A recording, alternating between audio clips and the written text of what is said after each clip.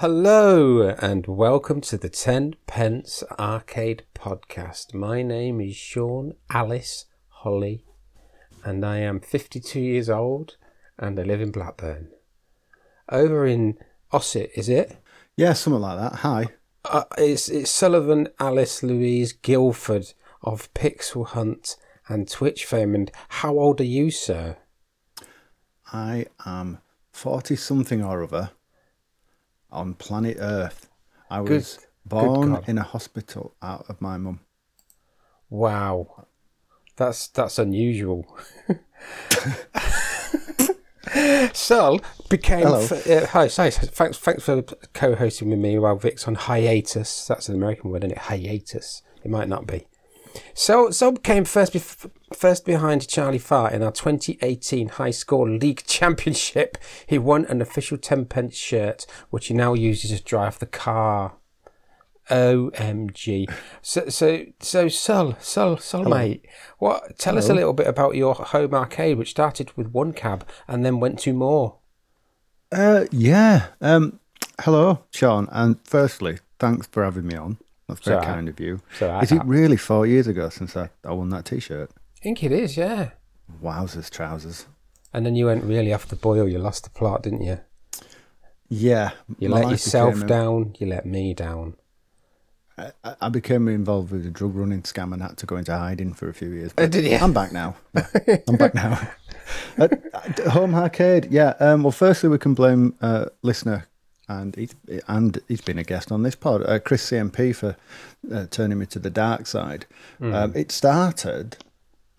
Me and my brother picked up a couple of jammer cabs from Mo over at Videotronics in Bradford, who I believe used to provide Andy with a lot of the candy cabs back in the early days. Andy at Arcade Club, that is. Yeah, I think so, clarify. Yeah. And the intention was just to get one and put it somewhere dry and play it when it was dry. And then one turned into 5. and then a pinball turned up. And yeah, they're all just jammer cabs, though, to be fair. They're not. I'm not as deep into the hobby as some listeners who are super, like someone like Alex, Nintendo Arcade Alex, who I got my Electrico MIDI from. I mean, some of Sheriff and Defender and all the originals. Really, my era of gaming was very much the jammer cabs. That's where I have an affinity. So. Yeah. So what have you got in your jammer cabs at the minute, Sol? A mixture of many things. One of them has Wonder Boy in there. Yeah. Wonder Boy PCB. One has Sunset Riders PCB. One, I don't have to keep saying PCB after it, do I? But no, you don't have to. It's nice, though. It is nice, isn't it? Yeah. I don't even know who Percy B is. Sky Kid. Have I said that? Don't think so. No. I've got my brother's Robocop PCB in there.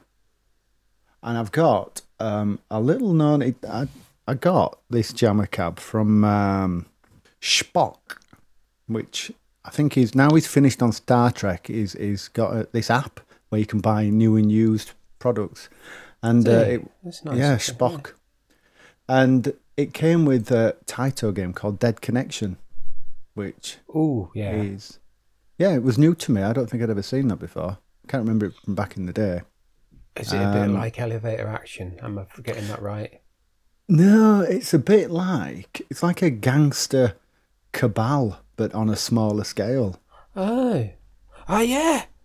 Yeah, one of our listeners mentioned that many moons ago, yeah. As one of their favourites. Yeah, it's all right. It's I don't know whether it's worth anything or how much it commands or anything, but it's a bit of a laugh, Is it a bit like Gyrus? No. No, there's no spaceships in it. Just gangsters. Just normal gangsters. All right, fair enough. That's all right. Is it a bit like Bubble Bobble? No, there's no bubbles in it. Just gangsters, normal gangsters. So it's gangsters. Oh, you should have said. Should have said so. Yeah. So, sorry, have you said all your cabs? Sorry. Yeah, and then I picked up a Demolition Man pinball quite recently. Oh, I've played that, haven't I? Yeah, well, it's good, isn't it? It's a nice Williams wide body, and you get like this claw in it that picks your balls up, and it's nearly as good as a film. So make of that what you will. I love that film. We watched it recently, me and wife, about probably 6 or 7 months ago. It's a great film. Yeah, it's good, isn't it?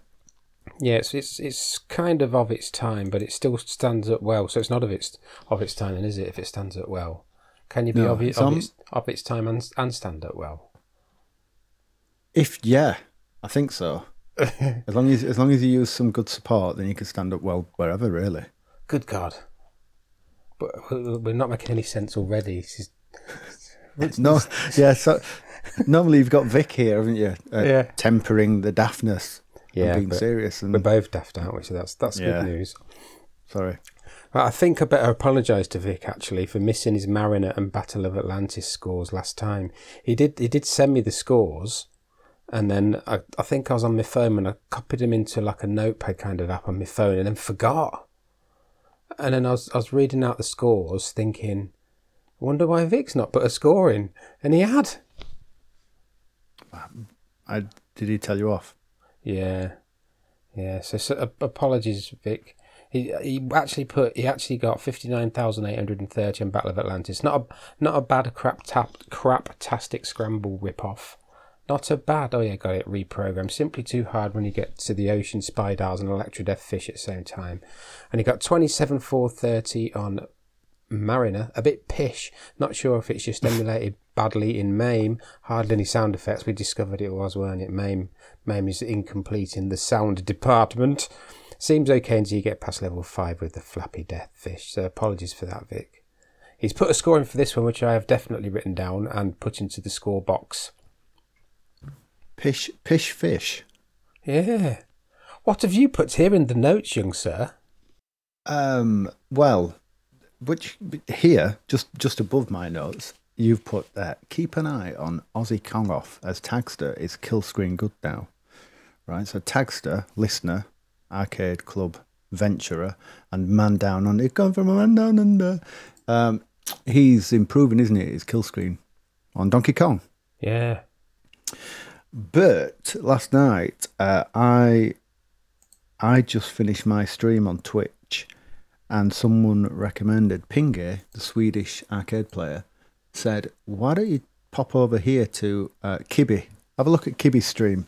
And Kibby's a friend of Tagster, or certainly an acquaintance. They know each other. And Kibby was going for the Nibbler world record last night. And I tuned in for, I think it was closing in for the last half an hour of it. How long do you think he'd been playing Nibbler to head for the world record, which he did get? The world record he set was I'll try and do it right now. 1,233,022,350 points. So that's the world record. Yep. It took him just over 50 hours. Wow. When I tuned in, he was saying, my head's just a little bit fuzzy now. I'm really struggling to concentrate. But yeah, because you've been up on this cab for 50 hours, mate. Can you have enough sort of time where you can have go for a toilet break and that? You know, you can rack up enough lives kind of thing. He kind of said, I think he'd allowed himself 5 minutes here and there. But there's certain screens on Nibbler where you can just let the snake loop to allow him to step away. Right. Yeah, 50 hours. 1.233 billion. So that's beat Tim McAvee, is it? Has it beat him? He was the one that the film was based on, wasn't he, I think? I don't know. I lose track because it's the same problem that you got with King of Kong, which incidentally is a wonderful film, documentary / movie / perception of the truth, whatever. But that's been beaten countless times now, hasn't it? So yeah, I don't know. Well done, mate. Well done, Kibby, and well done to yourself for putting that one photoshopping. Did you like that? Because it loops over. Photoshopping that one on top of the score there. Yeah, it rolls over, doesn't it? Once you get to a billion. It does. I cannot imagine playing a machine for 50 hours. No, I think I reckon I've got maybe 3 hours of top concentration in me before I start sort of losing it, I think. I think I've got about 3 minutes. That's why I love these arcade games. Real quick to play, aren't they? What have we been up to? Well, I've been up to Arcade Club Blackpool opening night on the 9th of June. And I went a few days earlier to have a sneak peek around. It was kind of a family and friends kind of get together. And it's brilliant. It's really good. I'm going to do a YouTube video on it on Sean's Arcade. Check it out, kids. It's the most informal and not stupid video channel on the web, interwebs. 100% serious. Yeah, no, it's great. And Arcade Club Blackpool has I'd say about 130 old school cabs, about 70 new cabs ish. And then there's a big bar, there's a restaurant, there's a cafe, there's 3 little rooms. One's got PS4s in it, one's got Xboxes, and one's got PCs, and they're all done up really nice. There's lots of little touches everywhere. There's like a Pac-Man logo on the toilet, and there's loads of little bits that you find, like there's a Blackpool Tower. There's a big, actually you can come, there's pinballs in the reception area, by the way. It's all on one floor at the minute, but it might expand. You go up the stairs, and to the right there's Blackpool Tower, but there's like a mural thing, and there's a King Kong on the Blackpool Tower at the top. And originally it was a casino, and it was a French themed casino, and that original picture was an Eiffel Tower. So they've sort of got the idea from that. The artwork is great. It's really nice, really good vibe. It's kind of, I would say, a mix of Leeds and Bury, I would say. It's an in-between vibe. Do you know what I mean? Yeah, I think I didn't go. I couldn't make it, could I? Because my legs fell off. But from the pictures I've seen, it looks wonderful, and all, like you say, all the artwork, it's like framed mushrooms and framed Pac-Mans, and obviously the mushrooms, a Mario mushroom. It's not just like some shiitake mushroom in a picture, but it's all done out really nicely with the striped wallpaper and everything. And I think now they're in a position where obviously you're going to have very similar cabs at each one of these venues now. So I'm as the crow flies closer to Leeds, but because I'm at the wrong side of Leeds, it's just as quick really to get to Leeds Arcade Club as it is to Bury. Is it? I didn't realise that. Bury. For give or take 5 or 10 minutes. So I'll obviously head to Bury, because that's where you guys are. Yeah. Sorry, Jason, I do like to come and see you at Leeds as well. And there was always a distinct feeling at Bury of this. It's a little rough around the edges in a nice way. It feels like arcades used to feel. And then Leeds is quite polished, isn't it? And new with your glass mezzanine floors, and it's quite clean in that respect. And then you've got, from looking at the picture of the Blackpool, that's got like quite a upmarket feel about it. It's decorated really nicely. It's got wallpaper, and you've really got these 3 distinct vibes going on. So I think that's good as well. They're not just carbon copies. There's something for everyone at each one of these venues, and it's nice to see arcades back in Blackpool, isn't it? Like proper arcades. Yeah, I was there a couple of years ago helping clear it out, because when I worked at Arcade Club, I went for a couple of days, just like, and there was still like the casino tables there, with little side rooms with like the gaming chips, the little round things, and it was leaking, and the floors were soggy, and there was no lighting, and it was damp, and to go from that to this, I know it would have been open quite a while earlier if it weren't for COVID, but to go from that to this pristine, amazing venue is just, it's nice, isn't it? It's a shame that you won't see 50 arcades up and down the front of Blackpool. Do you know what I mean? But then that's part of the selling. That's part of the selling point of the Arcade Club, really. There's very few of them, which makes them an attraction, doesn't it? But obviously those days have gone where Blackpool was the epicenter. Because hello, Jason, if you're listening from Arcade Club, I went to school with Jason, and we were always jealous of Jason going to Blackpool as a kid. Yeah, going in the summer. And obviously Blackpool was the epicenter. You had the G-Lock R360, and they got everything first. So he'd come back with stories of, I've just been to Blackpool and I've played this, and this. Well, I went to Filey and I dug some sandcastles. Oh, right. Let's just go about a couple other things I've been doing. This is going to take ages just because we're waffling. I don't care though. Do you care? I like waffles, savoury or sweet. To all the one listeners who are interested in my Linux adventures, I've got a new distribution, young sir. It is MX Linux. I got bored of Pop! OS because some of it was getting on my nerves and some of it's good. But MX Linux is Debian based, not Ubuntu. Although Ubuntu is based on Debian, as you know, so. But I thought I'd try the XFCE front end. I've never tried it before. This is, just to clarify then, this is for a standalone Linux machine. This is not what you've got for emulation in your cab or anything like that. I have got the Linux version of Groovy Meme in my cab though, called Groovy Arcade. I just found it much easier to set up. And what have you got? How have you put that together? Because that's something. Because I picked up a Astro City very recently. Ooh. And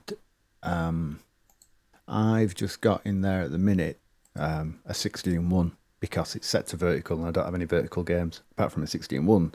So I just chucked that in. But I need to really sort it out with some kind of emulation. I know Charlie Farr, when he does his streams on Twitch, he's got some kind of Groovy Meme setup, I think, in there. So I'll have to tap you up for that because I need something to put in there. Yeah, you need a decent. Well, you don't need a decent-ish. I've got an i5 PC with a JPack which you connect and the 15 kilohertz sound card, which are the older sound cards now. I think they're the NVIDIA ones. So you get the VGA out of the sound card into the JPack, and then just put your jammer connector onto the JPack, and it's done. It's sorted. Oh, where? Yeah, isn't that good? And then you can put your games on. You can even put them on a USB stick if you want. I did that for a while, but I put them on the hard drive now. I've got a solid state drive, so it boots up a lot quicker. State! Oh, sorry, that's Solid Snake. Yeah, I don't know that game. Just drinking some non-alcoholic beer, kids. I've bitumened our shed roof. I also bitumened myself. I was covered. I don't know how I managed that. All down my leg, all up my arm, in my head. So what wife Googled that WD-40 would clean bitumen off. I think it was off of clothes and that, but I just covered myself in WD-40, sprayed it, and all the bitumen come off. It's excellent. Wow. That's good. Life hack. Yeah, good, isn't it? That it should be on TikTok, one of them TikTok things.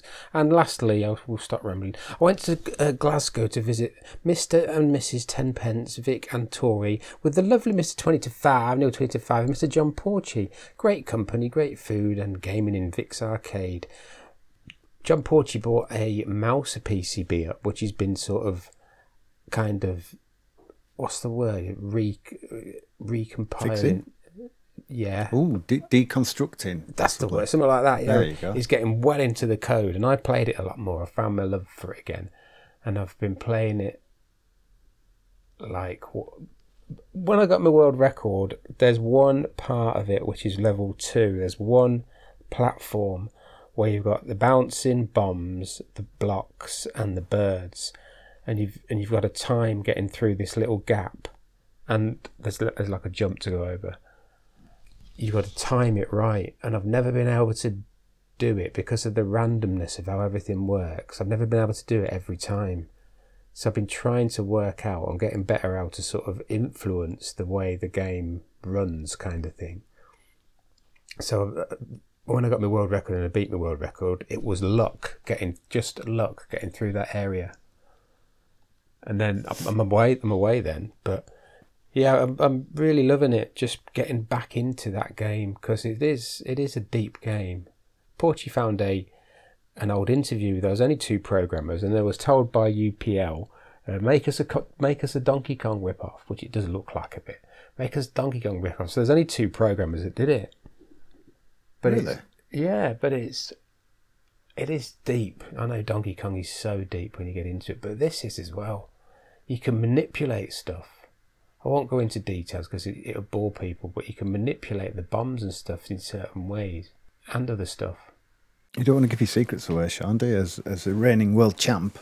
No, I beat that record, at Vic's house, that groovy, what do you call it, Twin Galaxies. I beat that at his house on a PCB, but I can beat it by another 100,000. Right, enough about me. What have you been doing, sir?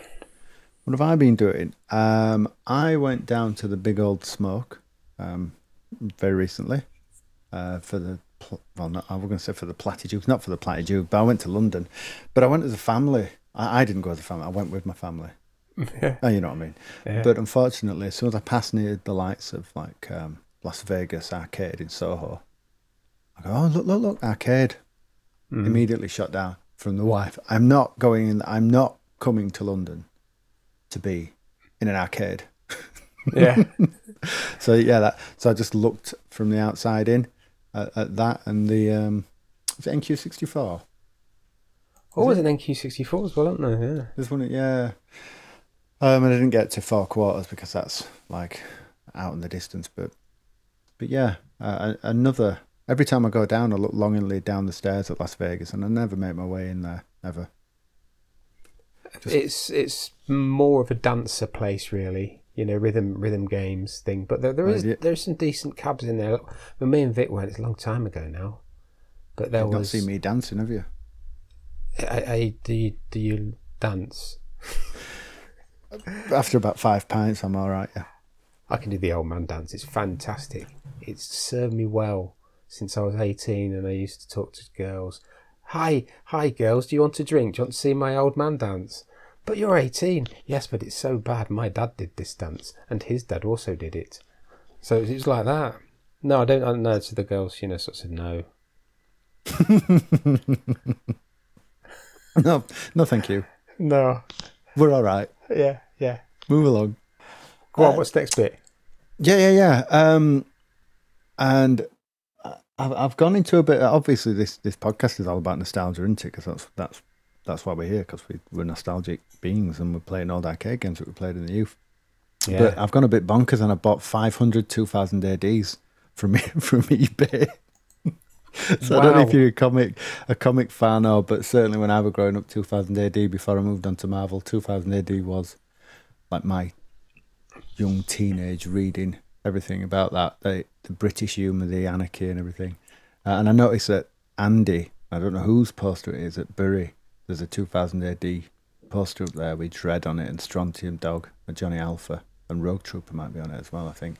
And every time I see it, I go, oh, look. That's me. Yeah, so a bit silly. Is that all of them? It's from Prog 5. No, I think that it's still going, and they're up to about 2,000 something or other now. But so it's from 500 to 1,000. God, which they just keep getting a knock on the door. And the wife says, "What's that box?" Yeah, just some comic stuff. Move my way.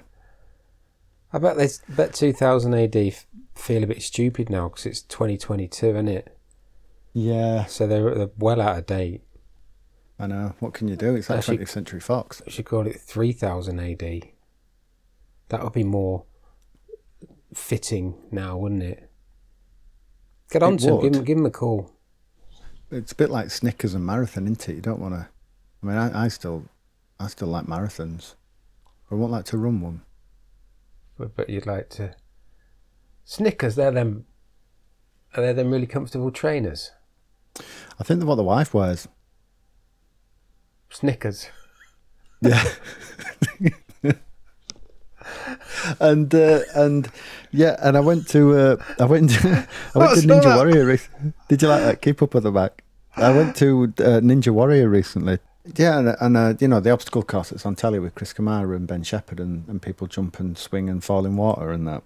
All right. I did that recently. It was my daughter's birthday, and they've got one near us, and you can kind of run up and down it, and I've got blisters and that because I'm too old to be swinging off that kind of stuff and running up ramps. God, that does sound not very nice. No, it were all right. Yeah, you've got to get a bit of exercise, haven't you? Yeah, you got to put one in for kids, otherwise they just go, God, Dad, you're boring with all your arcades all the time. Is that all you're interested in? Not us. And obviously the answer is, yeah, I'm not interested in you lot, but I'll make a show of it. Yeah. Right, so what's this next bit? Well, that previous section was what we've been up to, but this next section is what will we be up to? Goodness me. It's looking into the future. That's it, looking into 3000 AD. I'm heading over to Arcade Club on the 25th of June on like an all-day session, I think. Because my cousin's over from Thailand and I've sent him pictures and videos and photographs of all the times that I've been at Arcade Club and And since, I think before the pandemic, I think I was there at least once a month, weren't I? If not more. Yeah. And then the pandemic's knocked everyone out off kilter. But he's coming over from Thailand and I said, right. And he said, I've got this Saturday free.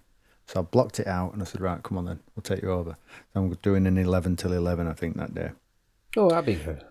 Yeah, and then, where are we going? Where are we going in July, Sean?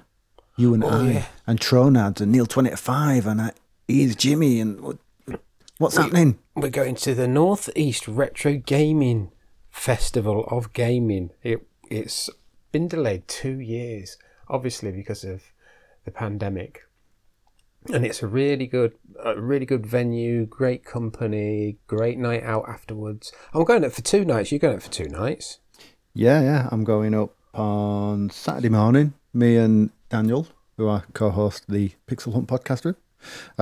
We're going up Saturday morning and staying over. So we're doing the full 2 days. Vic's going as well, isn't he? And Kingy from... I'm going Friday and starting Friday night and Saturday night. Wow, that's hardcore. You know the score. Yeah, I might get a bit of video before they open up. I have helped at NERG a couple of times. Helped James Retro Games Party with the cabs. Maybe 3 times I've helped him. I don't know, but yeah, I've never been. Have you not? Never been. No, and I always hear these hallowed stories of the Indian on a night out afterwards and the craziness that goes on Saturday night. So I'm intrigued because I know Kingy from RGDS is going. Vic's going as well, is he not? Yeah, he is this year. Yeah. Deadlock. Yeah, Martin. Deadlock is flying over from the Ireland place. So it's going to be good. And I'm sure there's many more people, but I've not been to Newcastle for years and years and years. So I'm looking forward to it. It's a good night out. We had Phil from Maximum Power Up. I don't think he does it much anymore, but he used to take us to the best sort of backstreet pubs, out of the, the mega busy, expensive pubs. Yeah, yeah, that's the word. Sort of more into like the backstreet things. Backstreet's back, all right. Phil's lovely, by the way. Phil, me and our Daniel spent pretty much an afternoon at the second to last revival at Walsall, not the smaller one. Spent pretty much half the day with Phil, and he's lovely because he had his Maximum Power Up t-shirt. I went, "You're Phil from Maximum Power Up," and he went, "Aye. You want to go on Sidekicks, Super Sidekicks, man? Retro games."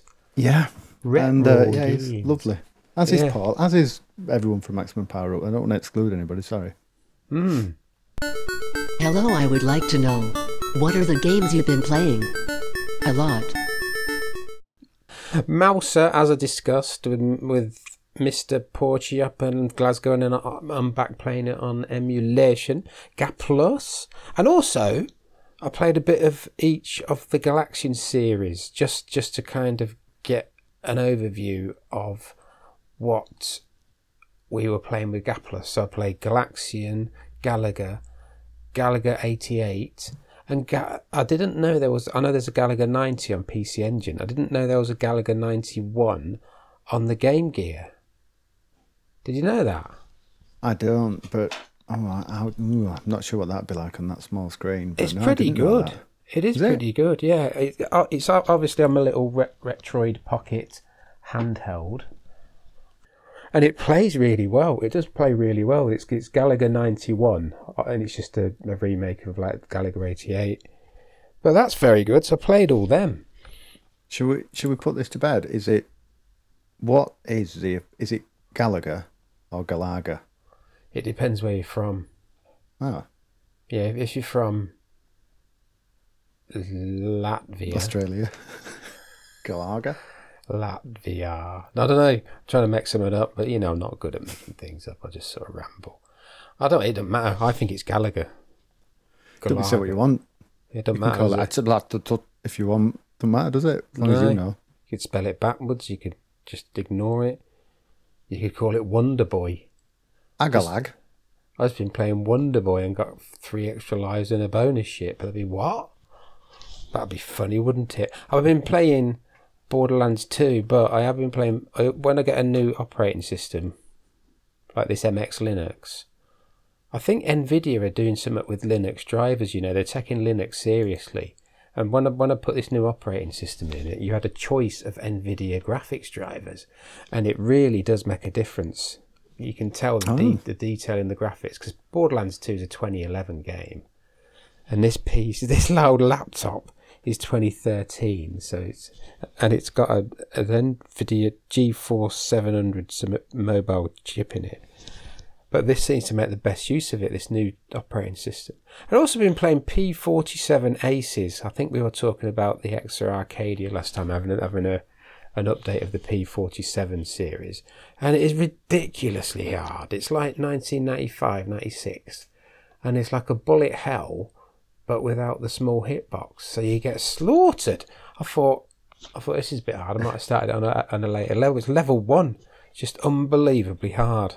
I might have to get used to that, but it is good fun. As in P47 Thunderbolt? Or have I got that wrong? Have I made that up? It's a horizontal World War II, I think, kind of, or military shooter. So there was P47, which was 1988, then there's P47 Aces, which is this one, which is like 1995, and then there's another one coming out now, which is very, very weird to leave it so long, and it's not a very well-known IP. Yeah, it's on the Exa Arcadia system, which is very weird because it's not a big IP, and it's just an old game. But they're resurrecting it, so good luck to them. What have you been playing, sir? I've been playing Gaplus, which, yeah, Gaplus, I mean, you'll come on to it, Gaplus Gallagher 3, or Lady Gaga Plus. I've been playing that. On a Sunday, I'm working my way through the entire Zelda franchise from start to finish over on Twitch. What are you up to? Last night, 'cause we're recording on a Monday, I finished Oracle of Ages on the Game Boy. So to stream that, I've got a Game Boy player, which is in my GameCube, so I can play the actual proper cartridge and then put that in an OSSC and then put that into an Elgato and then put that into the PC and then to stream it. And that's been fun because it's Capcom, and Capcom are wonderful.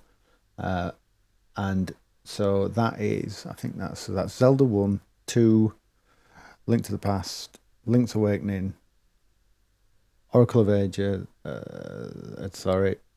Ocarina of Time, Majora's Mask, Oracle of Ages. They're not Capcom, are they? No. The Oracle of Ages and Oracle of Seasons are. They're a co-production of Nintendo and Capcom. I didn't know that. Yeah, it's cheeky.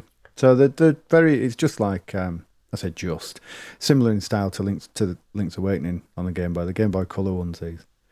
Yeah. But yeah, good. They've got the essence. And that's what counts. I've got that on my little retro pockets as well. This is a great little thing. Just imagine, like, the best screen ever but you're playing Sega Game Gear games, and like I think I mentioned it last time, and not Mega Drive, smaller games like Game Boy games on a tiny screen, but it's a very, very good IPS screen. Just imagine playing that like back in like 1989 when you're trying to play Tetris in the dark and you can't see anything, or Super Mario World, which was really blurry when it ran. Yeah, I've got an original Game Boy just over there on the shelf, and it's not good. Not good now by modern standards. And like you say, you didn't know any better, did you? Back in the day, I think you just sat under a decent light source or by a window and you were off. But to go back to it now, it's it's a blur fest. Particularly, like you say, something fast moving like Super Mario. But I think our Daniel's got one of those Retroid pockets. But I heard the Drisk, previous episode co-host, the Drisk, talking about the Anbernic on our GDS. And that sounds cheeky as well. Yeah, that looks good. It actually looks like a Game Boy. It's that kind of form factor. Yeah, but you can get different. You can get one that's shaped like a Switch, can't you? But I went to the Anbernic website, which I mean, following the court case with Johnny Depp, I think Anbernic has gone on to she obviously needs to get some money from somewhere else. Anbernic, yeah. She says she's gone into handheld. That's good. She's done well. What else have you been playing? Right, yeah. So for the podcast, we're up to letter N on our Mega Drive journey, and so I've been playing Night Trap on the Mega CD. Oh, you said, yeah. Which is I can remember it briefly, and then I never had a Mega CD. You see. My friend Simon Nicolau, Game Master Simon Nicolau, had a Mega Drive CD, and he had pretty much everything. That's where he saved all his pocket money up and worked really hard to get all these like Japanese import, Sony Trinitron, No Borders, Scat, everything. He was like cutting edge for everything. I think he had it, but I remember more Night Trap as the fallout and the press going bonkers over it, and so we're playing that, and it's certainly of its time, and it's very different. I think you can see. Have you seen games like Telling Lies at the minute, which is a PC based game using like found footage and looking into emails and things like that? No, has it got any bullets? No bullets, but you can see it's certainly you can trace it back to like Night Trap. But yeah, it's been interesting. And on a Thursday, I stream horror games. So a grown man, a grown man sits at his computer on a Thursday night, terrifying himself for the pleasure of others.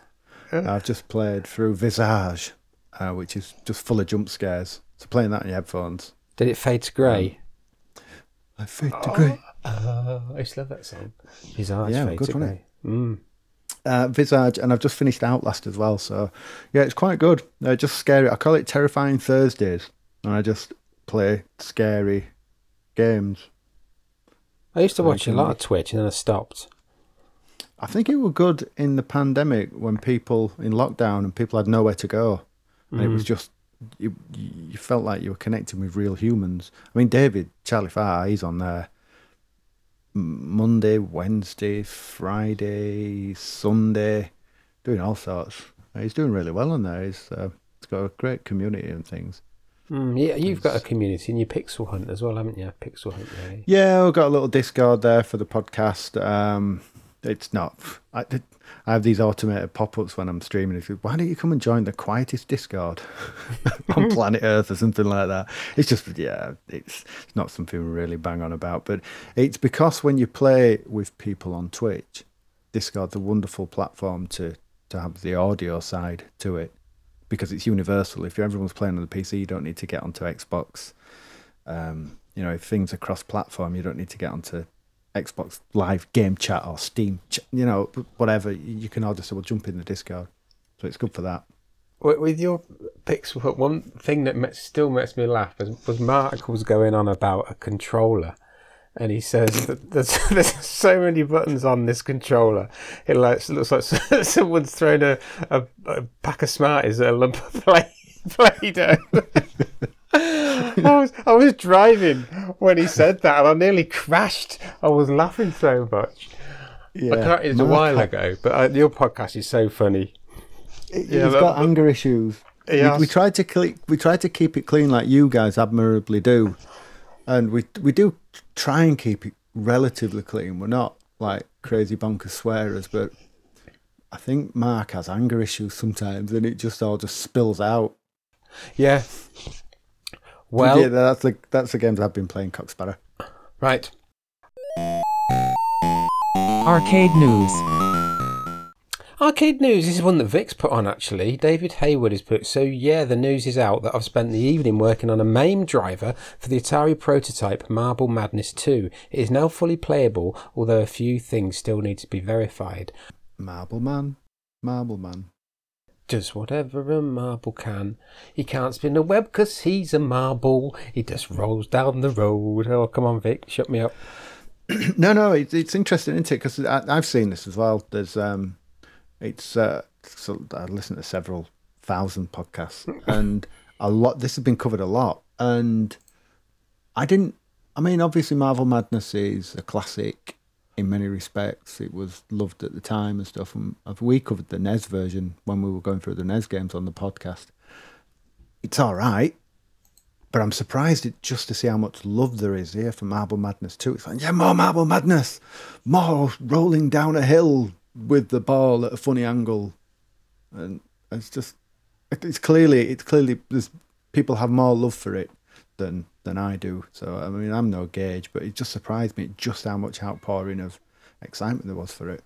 I quite enjoyed the first one when it came out in the arcade because it was different, but it got really hard really quick, and then when operators found you could complete it in 6 minutes, and then no one played it once they'd completed it, they got fed up of it, and it didn't really shift a lot of units after that, I think. And particularly in that, if you're not insert punchline here, if you're not maintaining your balls correctly, then it's a really difficult game to play. And it needs to on the arcade, obviously, with a trackball. Yeah. This next one it's on UK. Oh no, it's not. It's on arcadecontrols.com, and it's about a guy who's vectorizing Donkey Kong. He's turning it into a vector, and if you look at the thread and you get down to the bottom, there's actually like a playable kind of demo with the bitmap graphics running over a vector landscape of the ladders and stuff. Yes, that is bizarre. And people have said, well, I don't know what you're doing that for, but good luck. It looks really good. Yeah, it's good, that. That's, interesting. I mean, it's amazing, isn't it, that not just for the Vectrex, but Chris CMP, who's obviously releasing games like Big Blue and Frontier and what have you. There's still people are chucking Vectrex games out for something that had like a handful of releases at the time. Was it 20 odd or something? Yeah, like 27, 28, weren't it, in this country, I think, yeah. Yeah, it's just amazing to see what some of these old machines can do given time and given the advances in, not necessarily technology, but that you've got people with skills that they've honed over years and years. Some of the homebrew stuff that's coming out for the 8-bits and what have you, it's unbelievable, really. And if you can crack a Donkey Kong for Vectrex, that's fantastic. Yeah, the claim to fame, me and Vic, we're actually vectorized characters in Chris's Frontier. Have you seen that? I have, yes. Yeah. He had it revival on you, didn't he? Yeah, and we're actually in the manual, like Holly and Marland. I think we're baddies, are we? I can't remember. I think we're baddies. Don't know. That's good. But you're good guys. You're not bad guys. You're good guys. Oh, we are. We'll have to have a word with him. And this is one that Vic's found. This is very cool. I think it's a Steam game, but it's very Donkey Kong-like. And I think some of the graphics have been nicked. And it's called Donut Dodo. And if you look at the YouTube, put a link in the no-shows. It's basically a Donkey Kong thing, but with a dodo on a donut. I think the name is like very indicative of the gameplay. But it's great. Great little animation, 8-bit animation, nice graphics, fast moving gameplay. I think it would make a really good arcade game. It's like someone smashed together Donkey Kong and Popeye and then thrown a big dodo and some Ferris wheels in the middle of it. And also Donkey Kong Jr. with the ropes as well. It looks really good.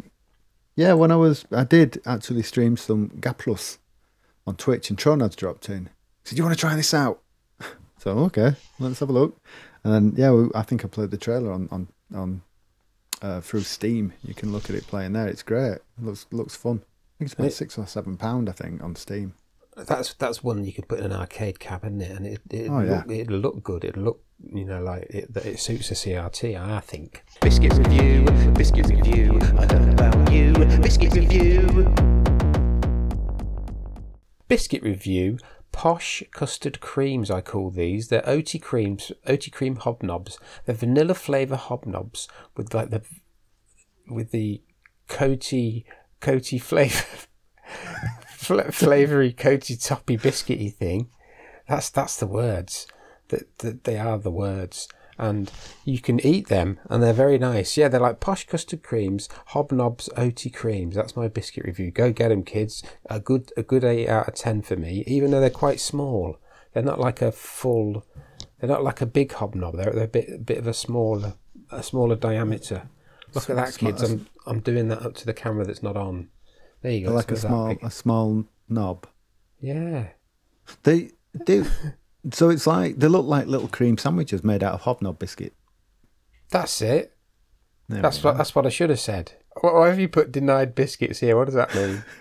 Denied biscuits. I'm denied biscuits. But I'm a bit of a coffee monster. So every time I work from home like 4 out of 5 days, go in the office 1 day a week, but I'll probably have a coffee every 30 minutes, and it used to be that every 30 minutes to an hour I'd go, coffee, a couple of biscuits, and then fortunately through work I've got like a Bupa health check, and then they were like, excuse me, Sol, your saturated fat levels are your cholesterol's really bad. so they were like, have you considered going on statins? I'm like, no, I'm in my 40s, I'm all right, thanks. So I think I need to not eat saturated fats. So biscuits are off the table. So I'm denied biscuits. Next one, Sean and Sol's wallet, which is pickups. Nothing. I've got nothing. I don't think I picked anything up apart from experience and good fortune. That's all I've got. Sol. From this last month. There's a lot to be said for that, though, Sean, to be fair. There is, yes. Yeah. You can be a shining example for all those that don't have experience or knowledge. Yeah. Yeah. I've gone on a bit of a Japanese Saturn splurge. Mm-hmm. But I like my fighters. Not go right and have a fight. I get bored with those. But I like my one-on-one fighters like Street Fighter 2 and back when in its heyday, when I had the SNES with Street Fighter 2 on it, I considered myself pretty good at it. Mm. Now I'm useless at it, but I still like them. So I like to try. So I picked up X-Men vs. Street Fighter and X-Men Children of the Atom for the Saturn because you try and get a CPS 2 A and B board for anything like nearing some kind of reasonable money. It's ridiculous. So I just sit in my arcade, in my garage, just playing it on my own because no one else is interested. One player. Yeah. Perfect. You sent me that. Did you send me them people singing the Street Fighter tune? Yes. That a cappella kind of thing. That was amazing. Yeah, they're good, aren't they? Put that in no shows. The Arcade Club have got a few of those fighters, haven't they? And they're all original. But yeah, they're I do long for that. I know we've got like net play nowadays, and you can play online, but I do miss the couch playing days, when you were sat on a sofa with your mates round, which is why I think Arcade Club's such a or arcades in general. It's not just Arcade Club for everyone further down south. You've got loads of options as well. And that's what's missing. Even when you're playing online, it's not the same, is it, as being able to dig your elbow into your mate when you have that. Yeah. Just to see the frustration in your mate's eyes or just feel anger as they beat you again. Yeah. I was never really into them fighters, but I know what you mean. It's camaraderie and it's just love. And did you ever get that way? You started fancying your best mate and you accidentally kissed him? No, but I once made him a coffee. I made that up, but it sounds really, really weird, doesn't it? Right, let's move on quickly. Okay. Feedback. Listener feedback. Right, missed this one from the last show. Sorry, Mr. Rygar is a pirate. He put this on UK Back and I missed it. That's what you do for trying to do a podcast yourself instead of getting two people to do it. Dear Vic and Sean, thank you for another splendid podcast. Solar Fox was an awesome pick. I think I agree with most of what Sean had to say about it, apart from one thing. There were points aplenty to be scabbed. By weaving backwards and forwards horizontally, trapping the ships at the edge of the screen and shooting bullets, you can get 100,000 points or more by the end of level 2. Ooh, I didn't know that. And that's on the normal slow mode. This month, Duo was a nice try too. Scramble is, of course, even better than Solar Fox and a great starting point for any knockoffs. My favourite from back in the day was the dodgy titled Penetrator on the ZX Spectrum with its built-in level editor and colour clash. I've heard of that but never played that. But I also have fond memories of Atlantis. I saw Battle of Atlantis in a newsagent where I used to play games on the way to primary school in the early 80s. Back in them days we got 80 minutes for lunch. I think I did actually. So we had plenty of time to run home and back and invest in our bus money in the spaces as we called them until the bell was about to ring and sometimes after. The next time I saw it was about 1986 when my brother and I found the games room of a campsite we'd stopped off on holiday. The tech or op or whoever had left almost 30 credits on the clock, so we made it our mission to use them all up. Weirdly, no one else came into the games room for the rest of the afternoon, so said mission was eventually accomplished. Happy days. That's good, that, isn't it, when you get extra... I've had that sometimes where there's extra credits on the cabs. Yeah, I grew up in pubs, so I always had arcade machines in there, which is kind of where my love for it came from. And we had Kung Fu Master in, and... Yeah. If you hit the control panel, I discovered it by accident. I seemed to hit the control panel. It used to go into arcade select mode, into level select mode, like into whatever, maintenance mode. Yeah. And then so if you were just about to die, you'd smack the control panel and then you go, oh, all right, I'll just go back to level 1 or something like that. I don't think I'm making that up. But yeah, those kind of hacks where someone just leaves some credits on or something, or you find a way in just to make your 10 pence go forever. Might have been a loose credit wire or something, mightn't it? Or... I don't know, because I seem to remember it having a level select screen. I don't know. Maybe I just took some acid aged 9 and made it all up. And woke up and you're like a 40-something-year-old man on a podcast. And Mr. Rygar's continues, on coming back to it now, I still like the game. I'm not so enamoured with its lack of structure. As far as I can see, there are no clear levels or bonuses or end-of-game baddie. That's the bit of a downer on a game, really, mate. With just a bit more thought, this could have been a great game. I think that as well. Mariner, on the other hand... Oh, no, he's on about the other one, isn't he? Sorry. Mariner, on the other hand, has plenty of structure and also has a janky charm in spades. It's just a shame that the game itself is, to use a technical term... Beep. At the end of the day, the graphics, the sound and the gameplay are all way below par. The only way to get a decent score was to make it through the final level, which was mostly impossible. I played this one a lot. I only managed it 2 or 3 times. How about a nice vertical shoot 'em up? Have you had a look at Tokyo, Scramble Formation? Simple stuff, but very addictive. Someone else has mentioned this as well. Someone's mentioned it as kind of like a 1942 kind of game with like the plane and a bit more futuristic. That's weird, 2 people mentioning it. I'm just having a look at that. Yeah, it's spelled, for listeners, Tokyo, not Tokyo, but like Tokyo. It's in MAME, that, and I did have a quick look at it. Someone else mentioned it. I'll have to remember who.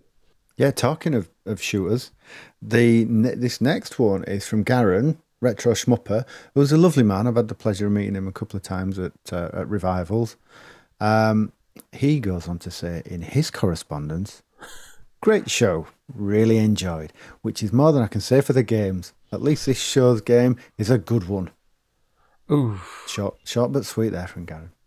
Sean Pye from the Pie Fracture podcast. Jesus F Christ, man. I just finished the Solar Fox episode this morning. Well, I hope Sean made it past many racks. He's just missed putting a score in. Oh, no. This next one is from Andrew McCabe. Man of few words, but he gets to the point. Really enjoyed the episode. That's nice. Do you want to read that next one as well? Okay, go on then. Go on. So, Matt Neo MK, regarding those big bonkers Game World standy-uppy machines, growing up in the... I can't do the accent. I could do, couldn't I? But it's quite offensive. Growing up in the East Midlands. No, I can't keep that up. Growing up in the East Midlands, I remember seeing those unusual Ed height cabs. First with Galaxian at a caravan park, and then a knockoff version of Uniwars in our local corner shop opposite school. Perhaps that came from the Nottingham supplier. Very odd feeling when playing on them. Probably more similar to playing on a cocktail cab in that you feel even more disconnected. This is what I think. I've put, not being nasty here, but did anyone ever get a high score hunched over a cocktail cab? Love the look of the cabs, but I do not like to game on them. So Vic's put, the old Galaxian high score before Charlie Farr beat it was done on a cocktail. And I put, wow, was his back okay? Wow. Because that's a long slog as well, isn't it? Yeah, I think 6 odd hours, isn't it? Is it? Something like that. It's like a single Lord of the Rings film. Goodness me. Friendly shout-outs.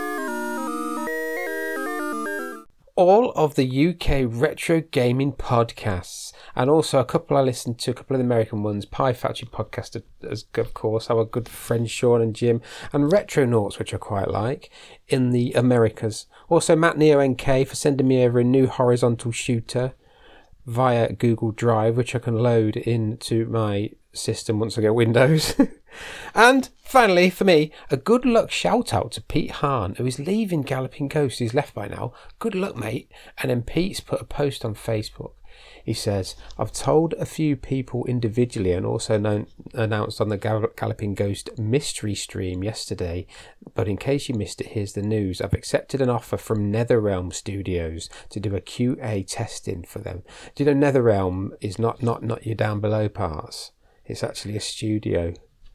You know, Nether. Yeah, I've just been kicked in the nether realms. while I'm really looking forward to the new challenges and opportunity, I would definitely miss everyone at the arcade, all the regular customers, players coming from out of state or country even, the scoring community, the staff, everyone. My last working day will be this Saturday, 6th of April, so we missed this bit. So I'm having an impromptu party, etc. I won't be a stranger afterwards. I will occasionally still be around the arcade trying for a new 1 credit clear or a high score at some point. We'll catch up soon. He is one of the best players that I know ever. You know, he's up there with Charlie Farr, definitely. The way he approaches a game and the way he masters it. He takes it in stages. He does use save states to practice bits and then, you know, stitches it all together and gets world records. Well, yeah. I mean, whatever you need to do. It's like training to be a footballer, isn't it? You don't just take penalties all day. You got to break it down, and But I often think that, you know, when you were growing up, you think, well, I mean, you're a decent player, Sean. Vic's a decent. You know, there's decent players, isn't there? Yeah. And then there's those who you just like, well, I'm not even gonna try. The likes of like Charlie Farr, who is incredibly modest. You speak to him at Arcade Club and he's like, I'm worse at more games than I'm good at. And you're like, but that's because you just don't play them, David. And they're like, Pete Hahn's another one. They're just, whatever they seem to turn their hand to, they're just great, but different level. It's almost supernatural sometimes. It's definitely a skill I haven't got. I can get good at games. It's a lot of practice, but they start from a level that's way above my good level, if you know what I mean. Yeah. It's like Premier League, isn't it? They're just the top tier. But that's interesting. He's going to NetherRealm. That's he's going to Ed Boon, the CEO of NetherRealm, isn't he? And they've just done Injustice 2 and Mortal Kombat 11 did NetherRealm. So. Nice. He's not going to a shoddy place. He's well into them beat 'em up. So I think he's really good at. I think it's Mortal Kombat. I think it was Mortal Kombat, or not Killer Instinct. One of them. Tekken, Street Fighter, Way of the Exploding Fist. It's one of them. Final shout out for me, Mr. 20 to 5, Neil 20 to 5's gaming blog. He reads good like me. and he can put string sentences together a lot better than me. He can say stuff and it means things and that.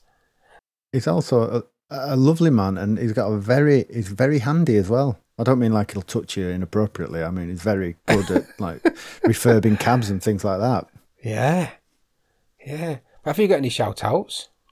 Oh God, you put me on the spot. I didn't think about this.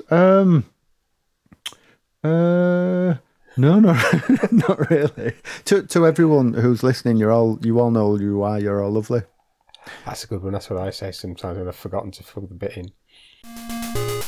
Homebrew Heroes. This is a great version of Slapfight on the Amstrad. It was Slapfight Alcon. It was released in 2020 as a download, and it's now come out as a cartridge, so you can put it in as an Amstrad cartridge format. It's not the GX4000, it's something else. But I'm really impressed. We'll put a link in to see the YouTube video. I'm really impressed with it, how the scrolling and the speed of the game for an Amstrad. The nice smooth scrolling. And even the music's pretty good. Because I never really rated Amstrad, I must be honest. But what they're doing with it now, really, really good. As an Amstrad kid, growing up, I was always the one that was just laughed at. Pretty much, because everyone either had Spectrums or Commodore 64s. Now I could take the moral high ground and go, well, look at the colour. It's got its own monitor, colour monitor. I didn't have a green screen. It's a colour monitor. Look at it. And sadly, what the Amstrad's fate was just to get lots of shabby Spectrum ports. Yeah. But when someone got hold of it and made a really good game for it, then it sung, but not a lot of people did that. But now, going back to what I was saying earlier, now these people are getting hold of this hardware and are making it sing. And yeah, it's nice to see. Yeah, it is. It's great, this homebrew stuff out there. You can really push the limits of these machines. Push it to the limit. One more time. Past the point of no return. Yeah. Sorry. Is that Top Gun? It's cracking, isn't it? I think. I don't know. I don't know. It's very good, though. You should be the singer, so you're that good. I should be on stage so people can throw me off. Yeah. Anyway, Mastermind Quiz. Arcade Master Quiz. Now,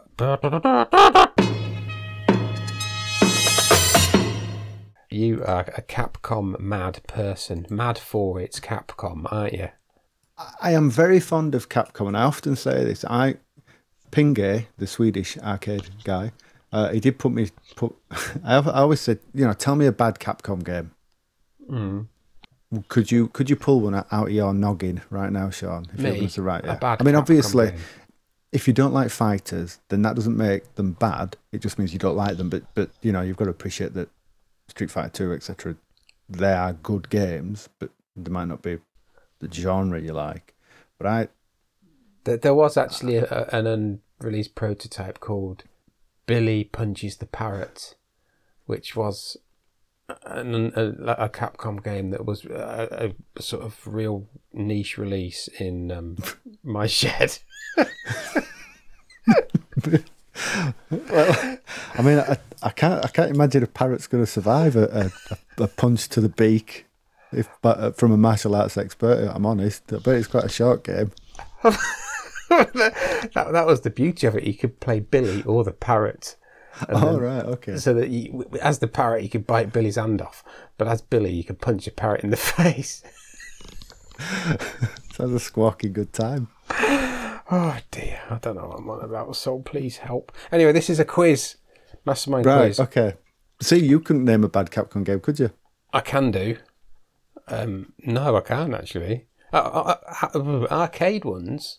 No, they are good. They are good. I don't know much past arcade really. Capcom, I go up to about Street Fighter 4, and I don't know anymore. Anyway, I mean, you could argue that the original Street Fighter was poor, but look what it became. But I mean, yeah, I think as general, you see all these companies.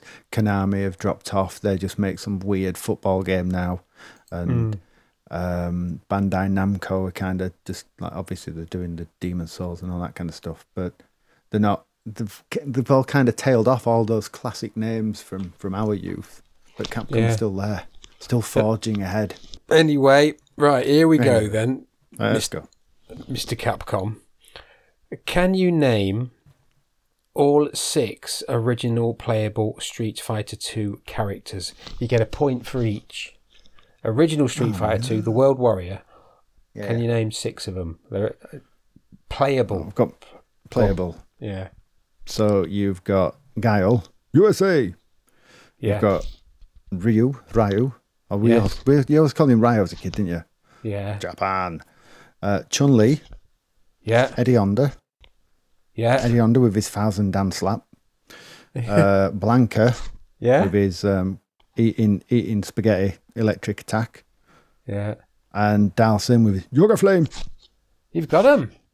Ken. Is Ryu and Ken the same? Oh, of course, thing? Ken. Yeah, 1, of course, 2, yeah. 3, Ken. 4, USA. 5, 6, 7, 8. What am I doing? 8. Is there 8? Have I missed? Oh, there's 8, yeah, and then there's 4 unplayable characters. Yes. Go on, then what's the unplayable? Do you want them in all? Yeah. Right, so this is where the naming convention gets a bit messed up, innit? It does. So you've got Balrog.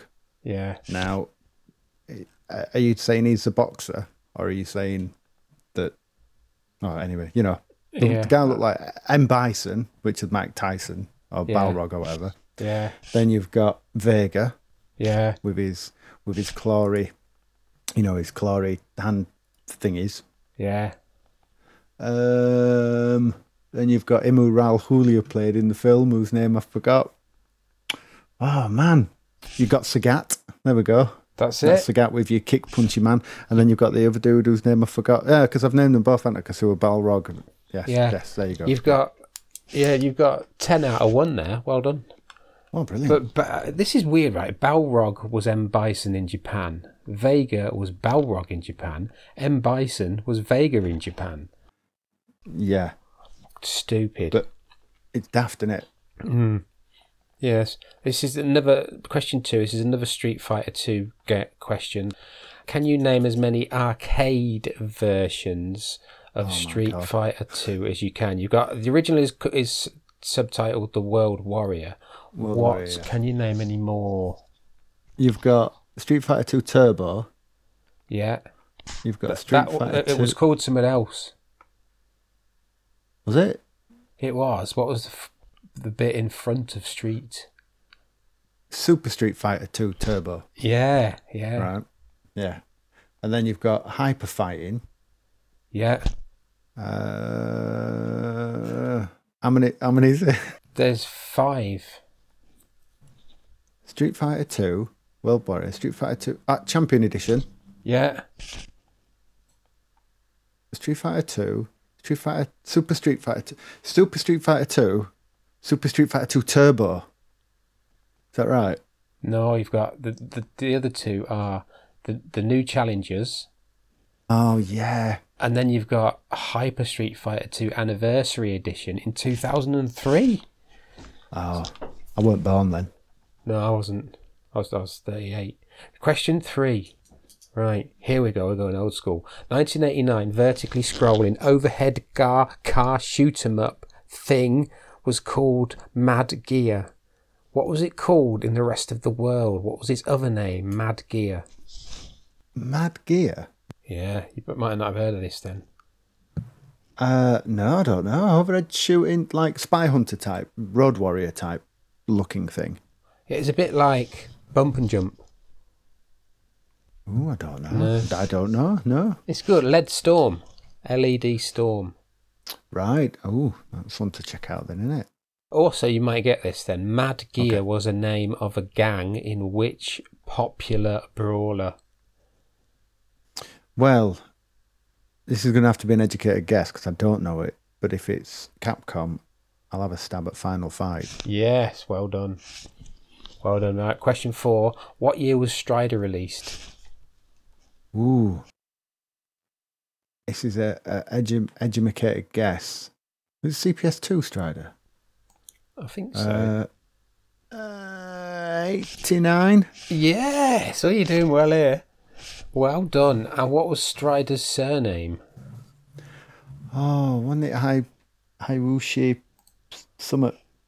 Nearly. No, it's not. It's Joe Hai. No, because that's Ninja Warrior, isn't it? I don't. It's something like that, and it's Hiwushi or something like that.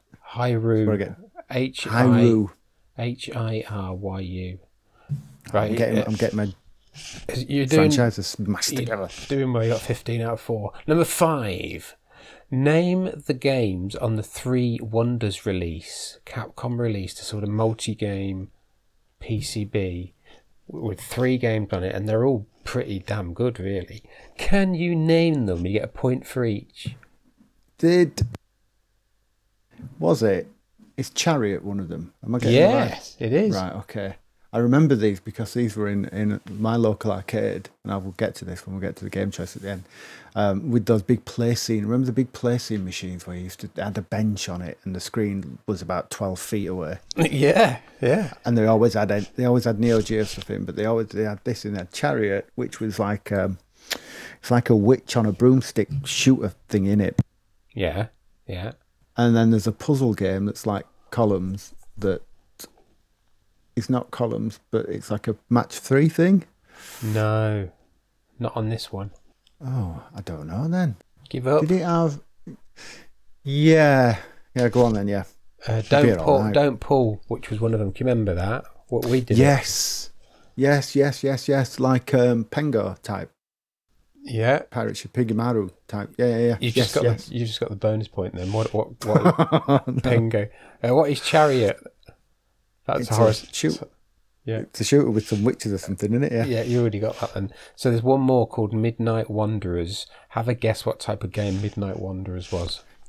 Is it when you're kicked out of the pub at 11 and you can't find a taxi rank, but you want a pizza as well and you're just wandering around town? That's it. That's correct. No, it's got to be a platformer, doesn't it? Yeah, platform adventure. Is it like Joe and Mac? It may be. I've forgotten now. I looked at it yesterday. I've forgotten.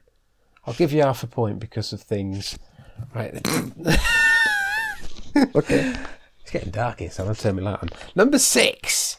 Can you name the gorgeous purple vampire lady from the Darkstalkers series? I cannot. That is something I've never played, Darkstalkers. Oh, no. Ever. I know, and it's supposed to be brilliant, isn't it? And it's coming out on that fighting collection that's coming out very soon and everything. Is it Purple Vampira, the lady who will love and bite you? No, it should be, but it's not. Morrigan. Where's she from? Oregon? Morrigan from Oregon. No, I can't think of anything that rhymes with that. Like oregano. Morrigan from Oregon. Oregano. Peace. What? Anyway, bonus question. What hardware, this will have to be a guess then, what hardware was used for the very first Darkstalkers game? Very first. Is it... Oh, yeah, I'll guess. And CPS 2. Yeah, CPS 2. Right. Well done. A second bonus question. Can you name the CPS 2 solder on board, the multi-game board thing? It was either by a company or by a guy. By a company or by a guy? Yeah, there's a name of it. I don't know if it's the name of a forum member or a company. You soldered it on and then you put like a a memory card in, and you could get all the games on a CPS2 original board. But about 400 quid or something, ridiculously expensive. No, never heard of it. Darksoft. You never heard of that? Oh, no. Yes, I have, yeah, because they go for like crazy amounts of money. I think Jason from Arcade Club Leeds has got one. I think a lot of people who have these candy cabs have the Darksoft. Yes, right. There you go. Darksoft CPS2 multi-kit. An official... Sorry, I was thinking you were referring to like an official Capcom add-on that went out to operators. Oh, no. But I don't know. But yes, Darksoft. I'm aware of it, but yes, okay. There's nothing official on this show, young man. Another hardware question this is. Can you name the audio board used in The Punisher and other games like The Punisher? It was Isn't it? Yeah, the Q... Is it the QS... the Q thing? The QS thing. Q Yeah, you nearly thing. got it. You nearly got it. Did you say Q sound then? But QS sound is what I said, but that sounded wrong because I said keep sending sound all the time. But QS sound, Q Yeah, you sound. did. You said that. You I got it put right. too many letters in. Yes, it's fine. A bonus. Another brawler. There's a lot of bonuses. Yeah, every question's What got a bonus. All right. You've got 21 out of 7 so far, which is good. Another brawler based on the comic. Oh yeah, I talked about a brawler there, like the Punisher. And what is another brawler that uses the Q sound? A famous brawler that uses the Q sound system, and it was based on a comic book, right? Called Xenozoic Tales. Xenozoic Tales. That might give you a clue. Brawler. Do sound effects for you. As in, not a one-on-one. I go right and have a fight. It was a go right, yeah. It's not the. It's not. No, it's not. No, it's not X-Men because that big multiplayer X-Men's not. I don't think that is that Capcom. Go. I don't know. I don't know, Sean. Cadillacs and dinosaurs. Oh God, yeah. I don't like that. Xenozoic. That's from their dinosaurs. Cadillacs are from the Xenozoic era, aren't they? And dinosaurs are from like the 1950s muscle car era. Well, that's wrong. That's completely wrong. Number 8. Oh, there is another Street Fighter question. Number 8. Street Fighter Alpha series was called Street Fighter what in Japan? Well, wasn't it Street Fighter Alpha EX something or other? No, the whole series. No. It wasn't called Street Fighter Alpha. It's called Street Fighter Summit. Oh. Was it Street Fighter Zero? Yeah. Yeah, they're all called Zero, weren't they? 0, 1, 2, and 3. Bonus. So why change it? I don't know. It's pointless renaming. What was the subtitle of Street Fighter Alpha 1? It was called something, like Street Fighter's called like Punch Face. Yeah, I've always found this a really strange Warrior's Dreams. Yeah. Right. Oh, well done. I didn't think you get that. Why? Yeah, but why is he dreaming about fighting when they fight anyway? That's the job. What do you think they're dreaming about? Perhaps he's dreaming of becoming a warrior and it's just crap. Is that maybe? Maybe. Oh, I wish I could fight. Right up to the night. Question 9 out of 10. You're currently on 25 out of 8. Right. 23 out of 8. It's good going with that. There's a 1985 Section Z sequel. Section Z sequel. Yes. Go on, what's it called? There? Yes. I don't know. I didn't know they'd done a sequel to Section Z. Yeah, it's in the canon. You don't fire it, but it's a sequel. It's in right. Right. So is it Forgotten Worlds? And if it is, then that's news to me because that's just an educated guess based on it, like very similar side-scrolling spaceman type thing. No, it's Sidearms. Sidearms. Of course it is. Hyperdyne. Yeah. Bonus. Section Z. What CPU did it use? You might be able to guess this. As in Motorola 80 thing. Yeah, one of them. Yeah. Yeah. 80. I don't know. Space Invaders, that. Yeah, Viximan for CPUs, isn't it? Yeah, 2 Z80s. 2 Z80s, right. Running at a blistering 4 megahertz. Watch them go, kids. If that was a car, it'd be a Ferrari. No, it wouldn't, no. The last question, kids. Here we go.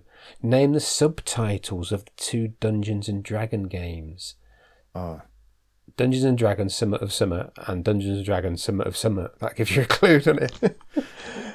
Is it Dungeons and Dragons Lost in a Trap and Dungeons and Dragons I Can't Get Out? I have no idea. Because I love you too much, baby. I have no idea about those at all. Tower of Doom and Shadow over Mystara.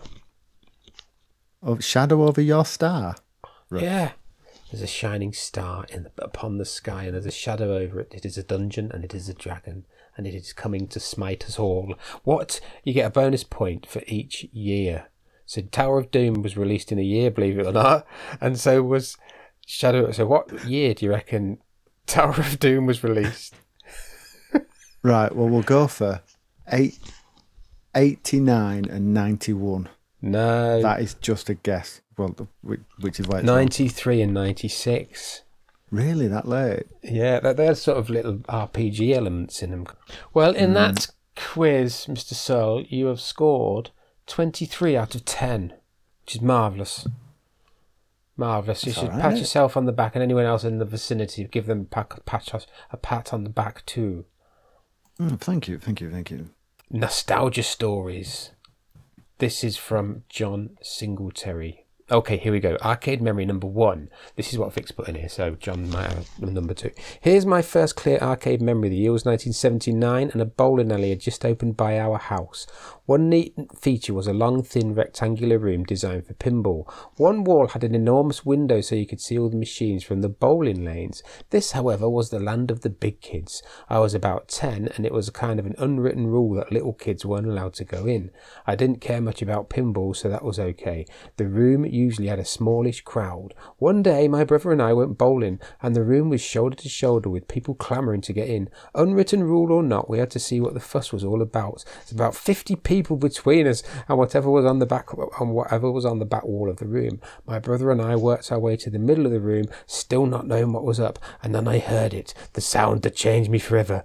Doot doot doot doot doot doot doot doot. That glorious Space Invaders bass.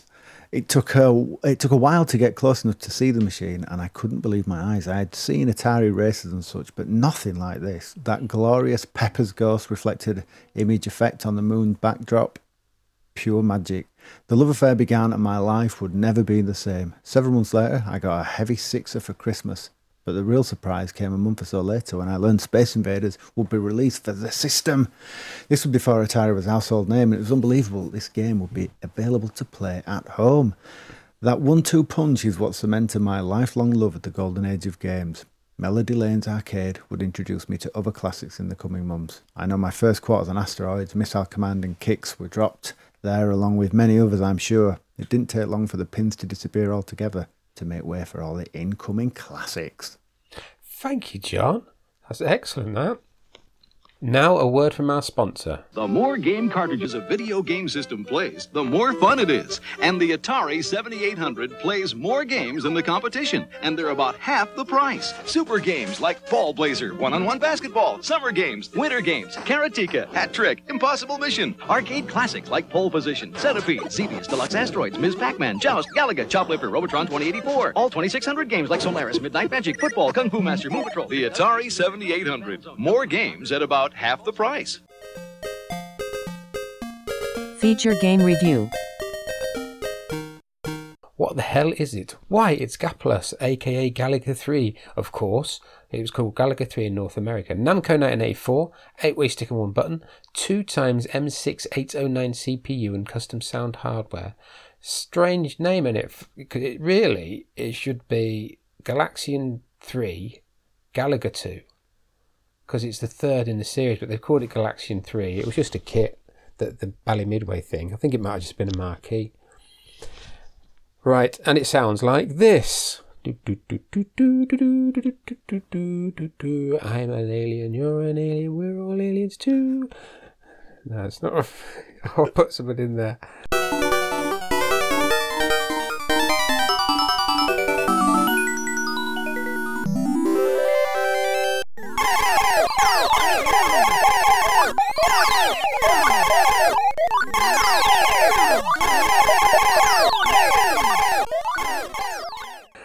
Implausible backstory. Robot insects are attacking our planet and trying to steal our women. Gordon Goodshot of the Galaxian United Fighting Force, or GUF for short, has fashioned a customised attack spacecraft made out of bits of old tank and a Renault Clio. He propels his spacecraft into space by driving fast, really fast, up a big ramp to meet the insect horde head on. What happens now? Only you can decide Gordon's fate, because you can steer him and shoot bullets and that. That's good, that, isn't it? Yep. It sums it up. Yeah. if you are a retro gamer, you haven't heard of Galaxian, you might have been either living under a rock or for the last 40 years, or been in a coma. Not a coma, a coma. Very difficult to get out of a coma. Bit of history. Galaxian is a static screen vertical shoot 'em up that took Space Invaders and added lots of stuff like swooping Allens, colour, lovely graphics, nice sound. Better than Space Invaders, I think it is, but that's very subjective. After Galaxian came Galaga in 1981, and you could collect anime, not enemy. It's different. You had to get to Japan to collect your anime, and you could double up your ship and your firepower. Then came Gaplus, 1984. It's kind of like Galaga plus. More swoop, faster ship, 8-way movement. You can now move freely around the bottom 2/3 of the screen. That's good, isn't it? It's good, that. Yeah. Yeah. Yeah, I've got something to say on that. Another major difference to Galaga is you can hoover up 6 insects in your tractor beam, up to 6, 3 either side of your ship. Getting them on your side is a huge firepower. Is brilliant. A huge firepower brilliant. The downside is the downside is you're now a huge target, but you stay alive even if your wingmen are being destroyed, as long as you as the ship are not being. Obtaining the tractor beam is different than in Galaga. In that one, you had to wait until your ship was scooped up into the formation and then use another ship to shoot your old ship and get it back. In Gaplus, you have to collect the tractor beam by shooting a silver thing out of the diving boss's grasp, the green guy. I think it's just part of the ship that you shoot. It then spins down, you collect it. At parsec 3 and every 4 parsecs, after they call them parsecs this time, not tables, not levels, not screens, not rounds, not stages, parsecs. I like it. You get challenging stage, which is the bonus round. Do you want to explain the bonus round, Sol? It's great. Yeah. So, yeah, as you said, you parsnips. After so many parsnips, you get a bonus round. And the way that, so there's 3 waves in the bonus round, isn't there? So 3 enemies come down from the top of the screen, and you have to shoot them, at which point they spin out of control, but loop the arc across the screen, at which point you can shoot them again, and they will bounce the other way. So then you can move to the left or to the right, and then shoot them again. And the trick is to keep these enemies flying in the air, and every time you do that, you get a little marker, which I think equates to 200 points, and it spells out eventually enough of those markers, the word bonus. And lo and behold, you get a bonus for that. And then any more that you do after filling up the word bonus is maybe 300. But you can only shoot them. That arc gets faster and faster and faster, so you need to be coming left and right as fast as you can to keep it in the air. And then after so many shots, they go and fly off the screen, don't they? Kind of ricochet off to say, you've had enough, or they've had enough. And then you get 4 come down, then you get 5 come down. But when I first got that, I started shooting them, and then you just bounce them off the top of the screen and go, oh, okay. So there's risk and reward. You can't just go keep shooting. You've got to kind of keep them under control, haven't you? Bouncing like a basketball player, but with a spaceship, and not basketball, but the enemies and stuff. Yeah. Yeah, that's very good, that. I couldn't have explained it better. In fact, I couldn't have explained it at all. But, yeah, what I try and do, you've got to get to that level with a load of wingmen, because it's a lot easier, because you've got a lot more firepower. And then as you're shooting 5 of them and then 4 of them, I start to, you tap the button 5 times, then 4 times, then 3 times. So I try to kind of let one of them go, because I know I'm not going to press the fire button 5 times quick enough. So I press 4 and then 3 and then 2. So that way you don't press the fire button 3 times when you've got 2 left and shoot one. You know what I mean? Yeah. No, you're quite right. When you've got all your wingmen in, then you've got a wider spread. So you're shooting. Each ship fires off a bullet, doesn't it? You don't have as far to move left and right. But the danger of that is, like you say, when you right, I've got 3 in the air, so I tap 3 times. But if you are slightly off, you will shoot one of them twice, and then that springs off left or right. So it's not perfect. Like you say, that's a good strategy there to jettison 1 or 2 just to make it a little bit easier. Because that's what I ended up doing. You go 1, 2, 3, 1, 2, 3, 1, 2, 3, 1, 2, 3, 1, 2, 3, and then they just get too fast that you just end up making a mess of all of them. Yeah. I think I did well doing that. And you only thought that the power up was with the wingmen, like in Galaga. No, there's quite a few more in this. You need to shoot the green boss as you do to get the tractor beam thing. You have to shoot him twice, by the way, and then one of them is a faster bullets and a faster ship. That's really helpful. More bullets as well. Another one is a corkscrew magnet thing that comes out of the front of your ship, and you sort of catch the baddies in that, and then you can shoot them underneath and get up to like 6,400 points. But if you leave it too long, the corkscrew disappears. So you got to time it right. You got to fill your corkscrew up with baddies and then shoot them. That's good. And this is weird. This is about level 15. You get a slowdown effect, and the star field starts, instead of like scrolling vertically, it scrolls horizontally. So the star field slows down, and the enemy ships slow down, but the bullets are still the same speed. It's a bit weird. It really threw me off. I thought it had crashed or something. And then the other one I've found is you collect 3 parts of a ship for an extra life. You know when in your track mode, the ship is in 3 parts. It sort of goes in together, doesn't it, in your track mode? And that's the 3 parts that you collect. So there's all this extra stuff going on. It's quite a lot more to it than your normal Galaga and Galaxian, I think. Yeah, there is. There's lots of extras, but I didn't find that they helped me. But then again, I think I'm a bit rubbish at it. So were you saying that I got to level 15? So what? I'd get nosebleeds if I went that far. I got to 30. I got to 31, I think, in the end. What? Yeah, doing very well. But yeah, did you say, just like the predecessors, you can't shoot that cheeky thing while he's in formation, can you? You've got to wait for him to fall down before you can shoot him. Yeah, you just destroy him, and then in Galaga you destroyed your own ship as well, didn't you? When that happened, but this one doesn't have your ship. You have to.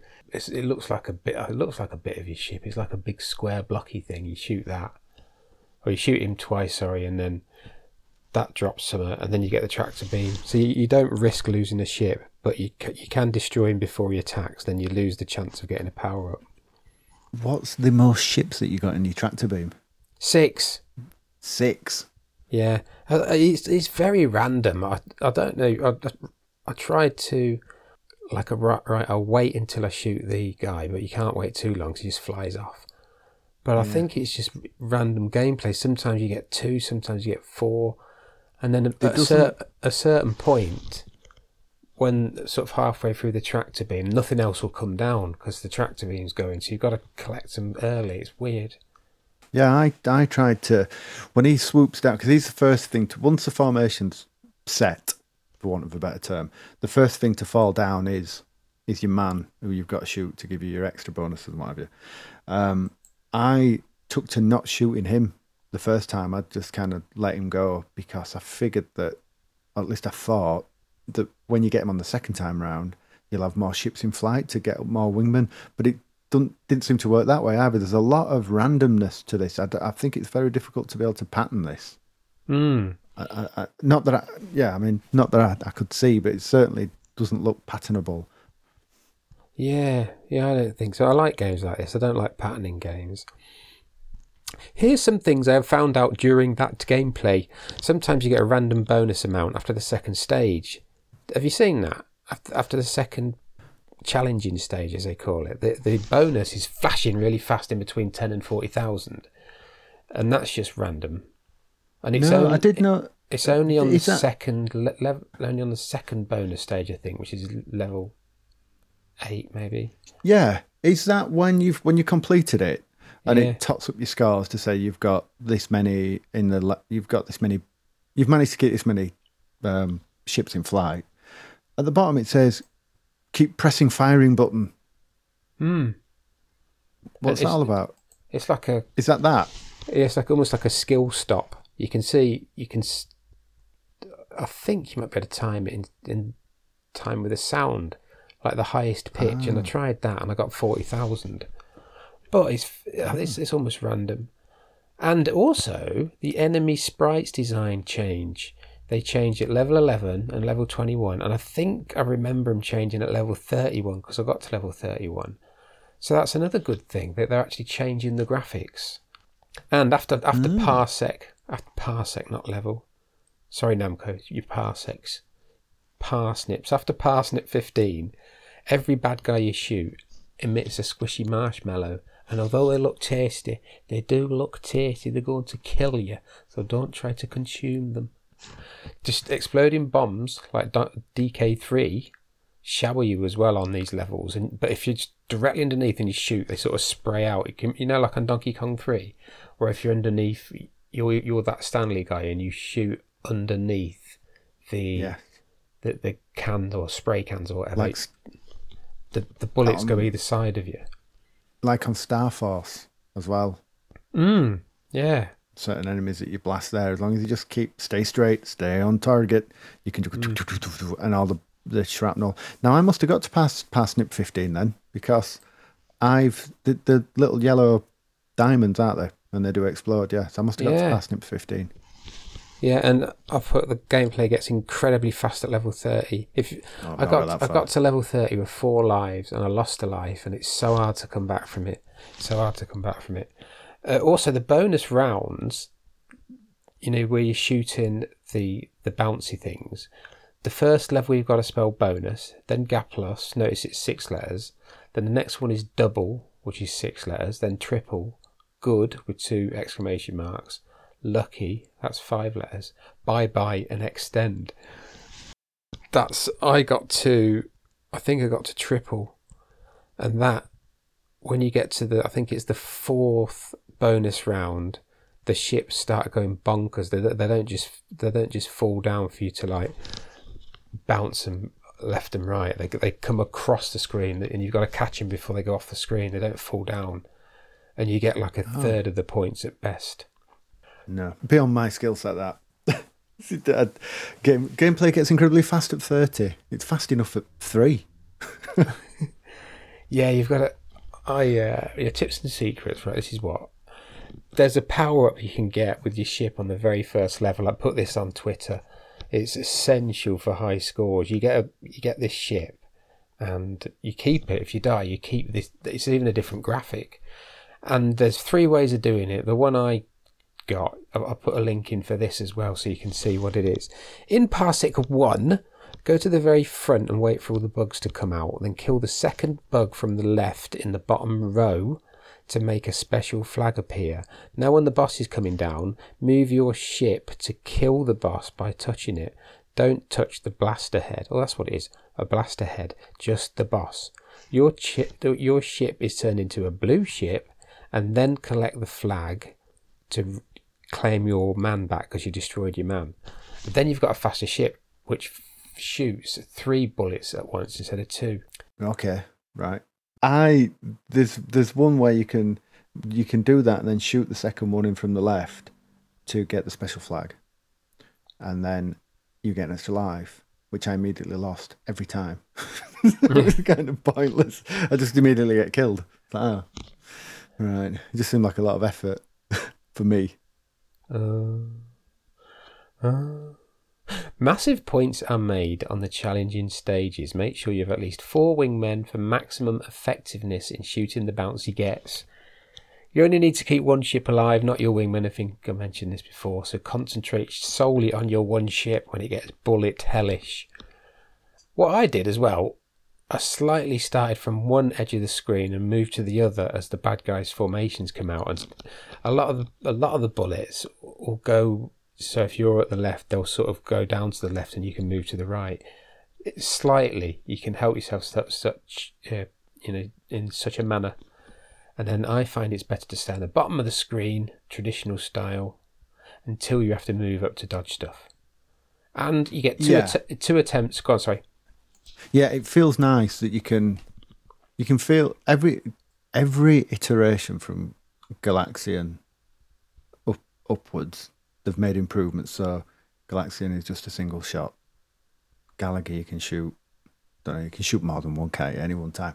Yeah. So when you come to this and you go, oh, I can move up screen, but often you find that it's a bit of a hindrance as well, because you end up flying towards enemies or flying towards bullets, because whilst you say they do roughly aim for you, but they're pretty damn accurate. They're not far off.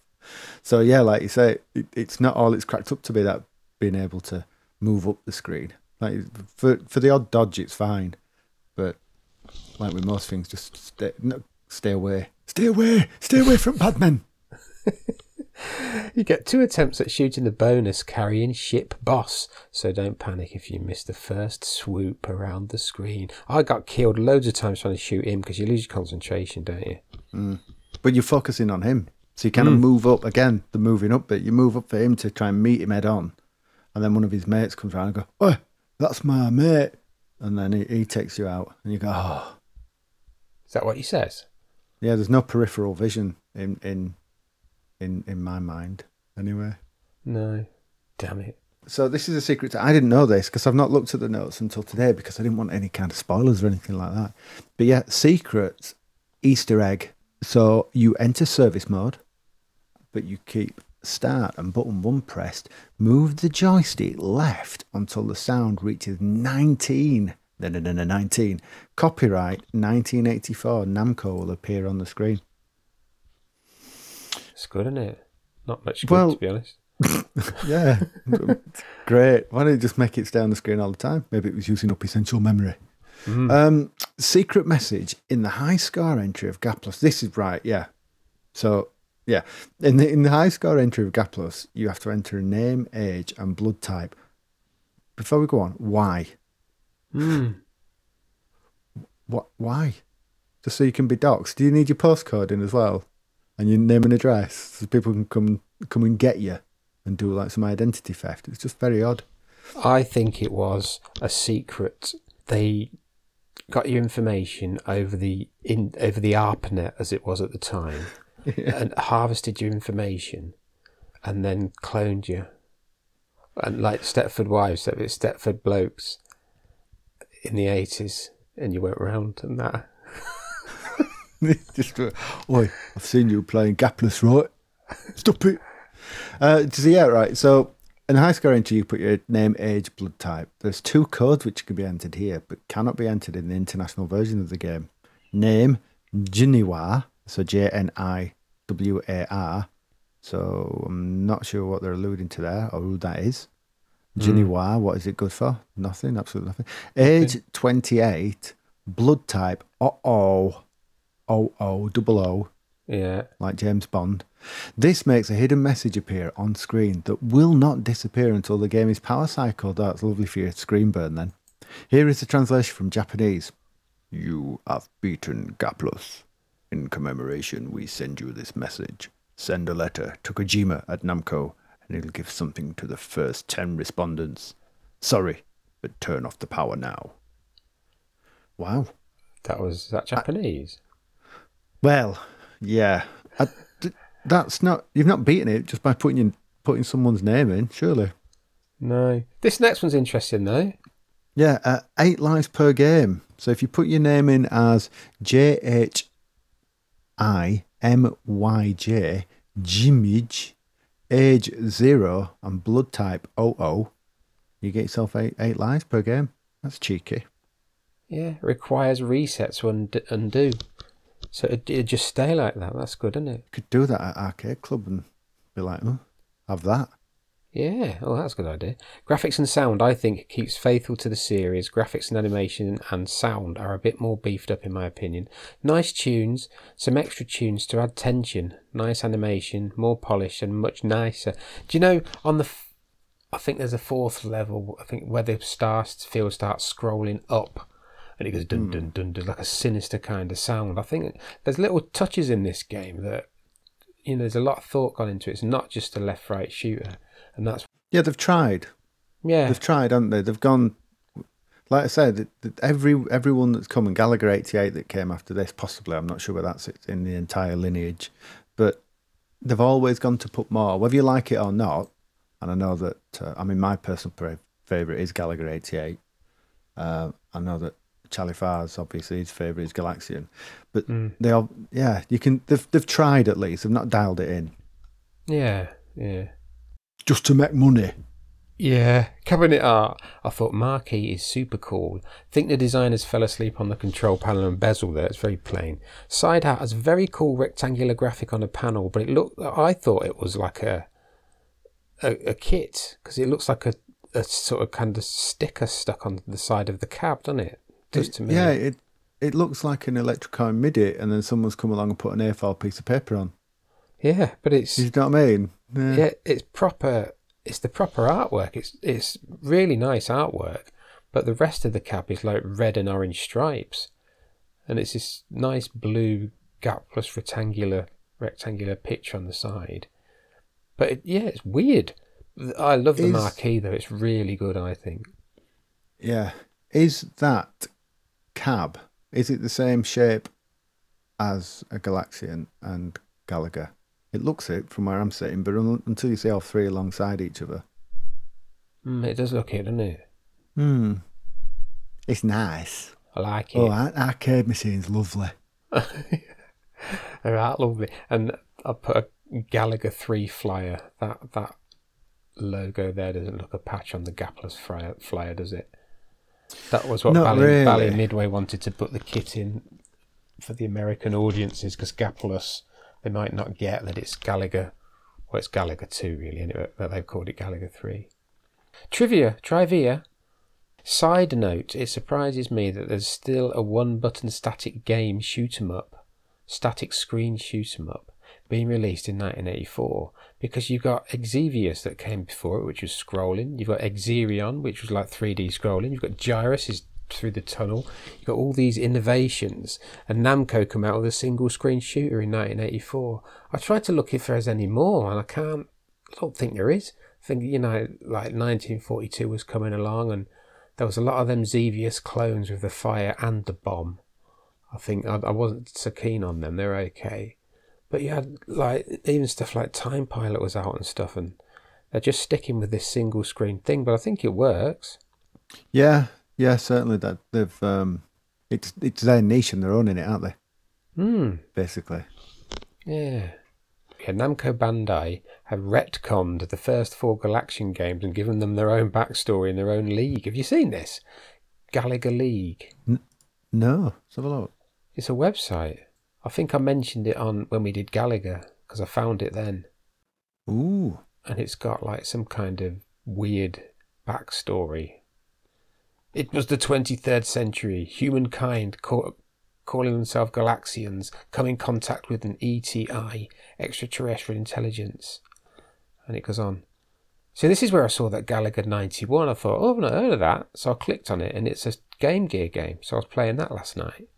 Again, they're very proud of the history, but it's almost like they're proud of it in a way that they've gone, look, we made this, and this is ours, and we own it, and we will continue to honour it in its subsequent releases. You know what I mean? Rather than stray too far away from it. Yeah. Let us take a look at the scores, guys. Ooh. Right, it starts from the bottom. Mark What No Gravy, 20,000. One Punch Ron, 20,200. Chris K. June, 23,300. Swissliss, 24,200. DNO, you don't know. 24,500. Victor Biscuits, aka Victor Marlin. I assume that's big, is it? Yeah. Victor Biscuits, 26,800. Guff Plus.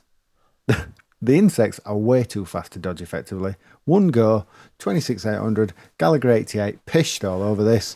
Too busy by half. Annoy. Oh. John Singletary, 27,300. John Turner, I assume that's John Tron, who I believe you had the pleasure of meeting at Blackpool, didn't you? Yeah, so I'm at Alex's meet as well, yeah. Yeah, he's lovely. He's good at Lunar Lander. 27,700. Retro Rex. Rawr. That's a Tyrannosaurus Rex there. I recorded it. I went back in time and recorded it on my digital video recorder, which is over here on my left. As we can see, children, he got 28,650. Sing 27,300. I wonder if that's Mark Singleton. Might be. Virgil's Ante, 34,800. Zestora, the restorer of all your Zest products, 35,700. I hope we haven't doubled this up. I might have done. I think they might have got exactly the same score. Matthew Bridge, also 35,700. Exploding Pinball Man, don't explode those pinballs, they're far too lovely, 39,500. Andrew M45, get down that M45. Whoosh, whoosh, overtaking, 40,700. Rob Direct Current is not AC, it's DC, 46,300.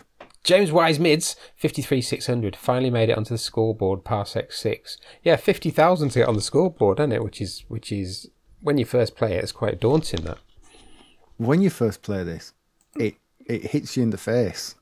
But then again, they all do. But you're like, oh, right, okay. I'm not in for an easy ride here, am I? Garen, Retro Schmupper, 59,100. Couldn't play many credits. That's newborns for you. Yeah, it's got a little baby. I say it's got a new bairn. Yeah. Oh, they're hard work, aren't they? Yeah. Baby. I like the bonus stage, Keep You Uppy. That's how we didn't describe it. It's Keep You Uppy. You can see some elements that made it into Gallagher 88. That's Galactic Dancing. That's what that is. Did, yeah. Don Grattan, 62,800. Did the hack at the beginning where you wait till the ship's go in formation and then blast a second ship from the bottom left. Yeah, I think everyone should use that. It made the game easier to at least to start with anyway. Yeah. Pilbo, 66,600. Retro Paul, 68,700. Neil, 20-5, 73,000. Right, here we go. So he's used maths symbols, right? I think so. He's not just used curly brackets, however. Gaplus, less than Gallagher, greater than Galaxian. Do the math, kids. 73k on the head. I appear to have plateaued. Ross, 83,300. Great shout for this game, the disc, with the Drisk who chose it. Well, the added bonus is we all know who can be donors if we ever need to get some claret at an arcade meet. Don't get that. I like claret. I'll tell you what though, there's two wonderful things about that. Ross, he's a lovely man, and he once gave me cheese. Yeah, mate. Yeah, it's good cheese, though, isn't it? And as a regular listener to the RGDS podcast, I don't think I've heard a lovelier man than the Drisk. I've never met the Drisk in real life, but he comes across as a really lovely, positive man. And even when his granddaughter's destroying his retro console collection, she's like, yeah, she just smashes it up. But it's all right, isn't it? Yeah. That's how nice a man he is. I've met him a few times. Yeah, he's really nice. Yeah. Ian Cullen, 105,100. Happy to break 100k. Not overly happy about the poor collision detection. Yes, other people have said this, but I've not noticed that. The random gapless bonus and the kamikaze aliens and the slowdown. There is a tiny bit of slowdown. Not much, I don't think. Yeah, when you've got lots of wingmen and lots of bullets and enemies on the screen, there is a bit, yeah. Peter Porrock, 109,900. Old Man Steve, 116,200. This gets flipping fast, maybe too fast for me. Captured as many aliens as possible on level 1, then kept as many as I could for a game of Keepy Uppy on the first bonus stage. Got as far as I'm likely to get, so here's my score. Yeah, it's essential that you get them bonus levels. I was quitting if I was getting onto that level 4. I think the first one with only 2. Or not even any one craft. I was getting a minimum of 4, otherwise I was quitting.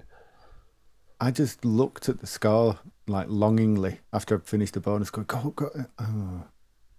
I got nowhere near. We'll come to my score soon. That was just a one-off. You know, you have those one-off games. I just couldn't get anywhere near it again. Yeah. Mr. Messi, 116,500. Gaplos / Gallagher 3. Shooting right in thorax, especially that one. Diddly. You're my wife now. Anyway, gets a bit too hectic, a bit too soon. Like a high-speed memory test. I like it, sort of. Brackets, score on sidekick. Majok, 147,100. Japing Barber, 149,700. Enjoying this one. Although, as is the case with a lot of arcade sequels, the original is better. Needed the tip to get a better ship on round 1 to get a reasonable score. The bonus round is original. P.S. Is it normal not to know your own blood type? Next game, please. That's a good point. I've given blood, and I'm still I don't know what it was. Mine's quite a rare blood type, apparently. Mine's just standard red type. Reese's pants, something like that. Anyway, Reese's Pieces. It's chocolate peanut butter. Goodness me! Have we just done Salbugs? I can't remember. No. Oh, Salbug. 152,000. I don't remember who picked this one, but what a beauty! Love the graphics and the sound, and the gameplay is super fun and a little too challenging. Oh, this one would have taken many more quarters from my Velcro wallet if it was a bit easier to play. And then this next guy, right, weirdo, this next one up, Sul, aka Suldable, aka me. And I'd have put something humorous, I'd have known that, but it just simply says, first few stabs at Gaplus. That's it. But I do prefer Gallagher 88, but this one's all right and all. Right, yeah. Right, we're getting into the points now.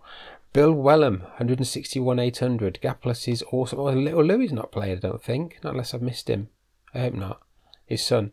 Gaplus is awesome, but I think I've reached my limit. After a while, it's just an unbeatable spinning blur of baddies and bullets. My eyes hurt.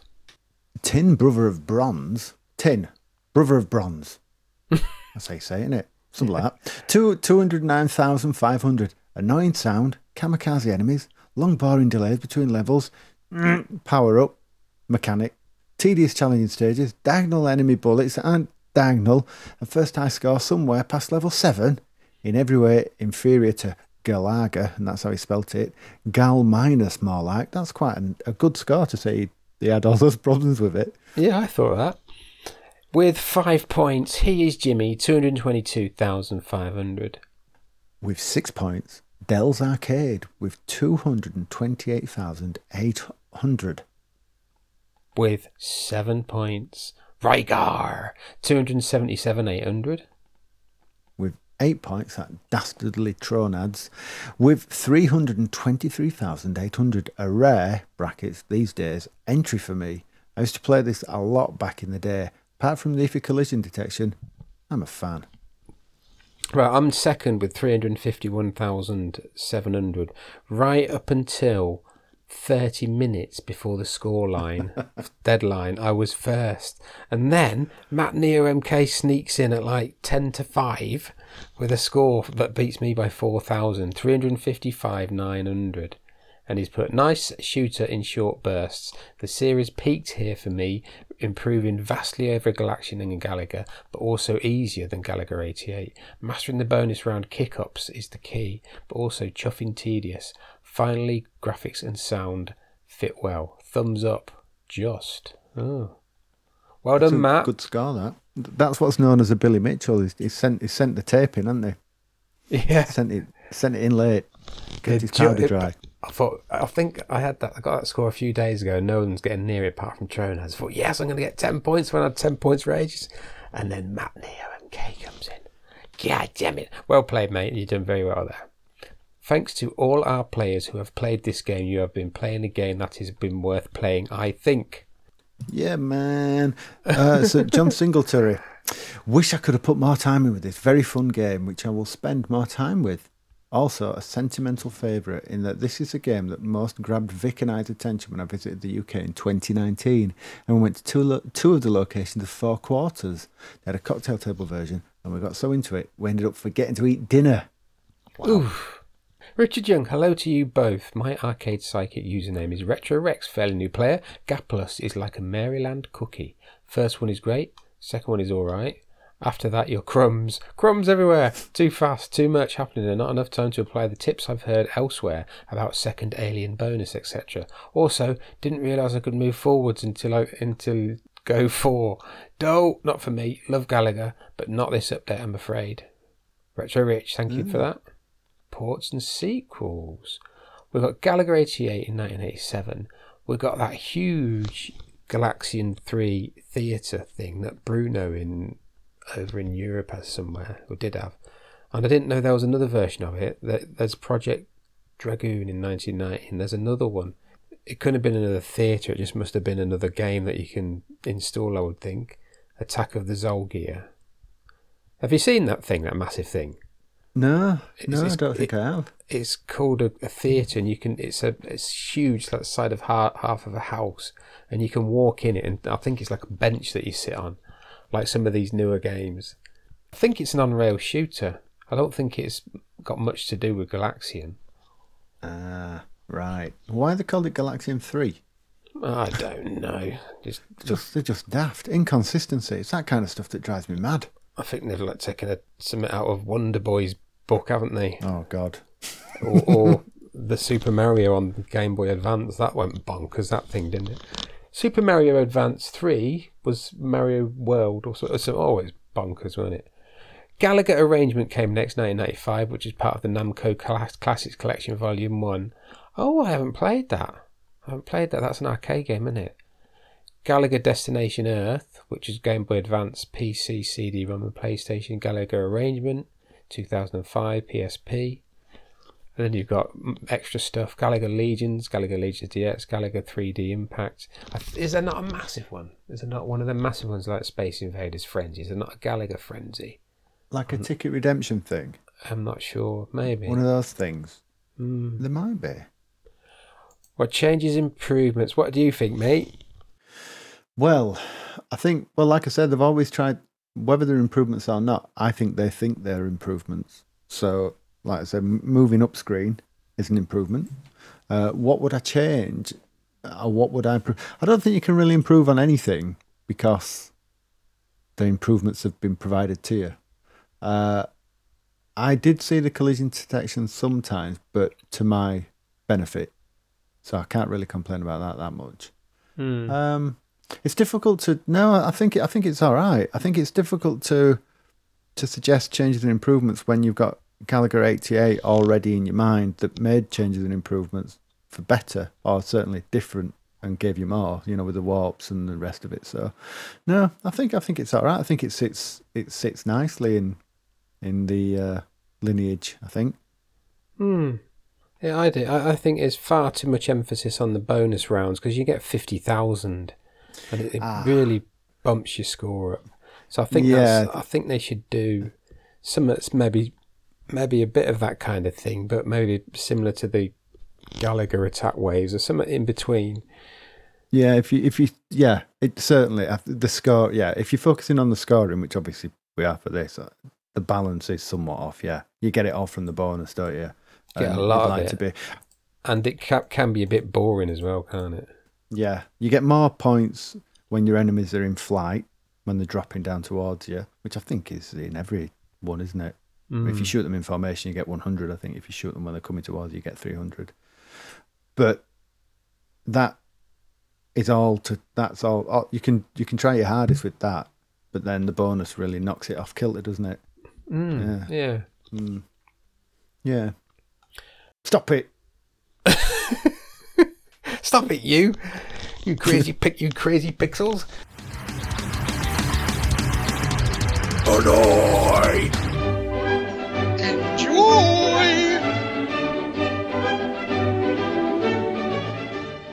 Right, annoy or enjoy?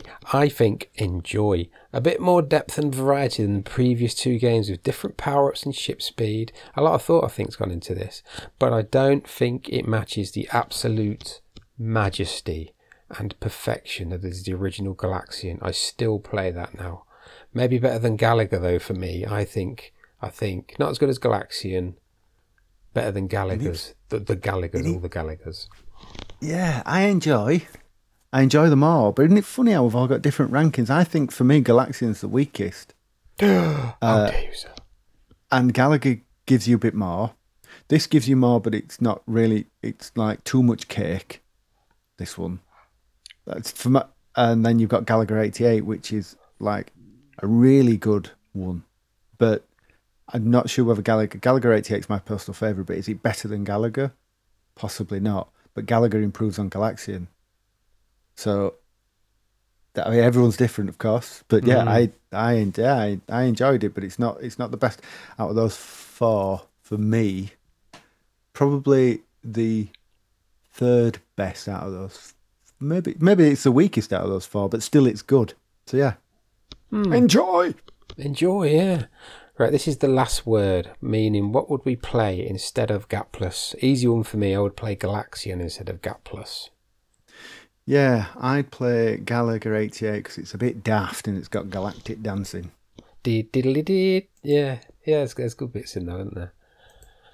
There's lots of different versions of that Gallagher 88 and the Gallagher 90, Gallagher 91. There's some decent ones. I've got it for the PC Engine. It's not a bad version. Some people reckon it's better than the arcade. I think I need a stick. That's the problem. Again, with most console games that you take home. So I nearly pulled the trigger on that Capcom collection on the Switch today because there's no point buying it on Steam or anything like that because we've all got MAME on his PC. When you're out and about, it's a perfect little thing to play all those Capcom games. But you need to play 1942 with a stick. You need to play it. Yeah. And so you can get sticks for the PC Engine, or you can mod joypads and stuff. But yeah, it's good, but it's not great with a little D-pad. This with a little D-pad.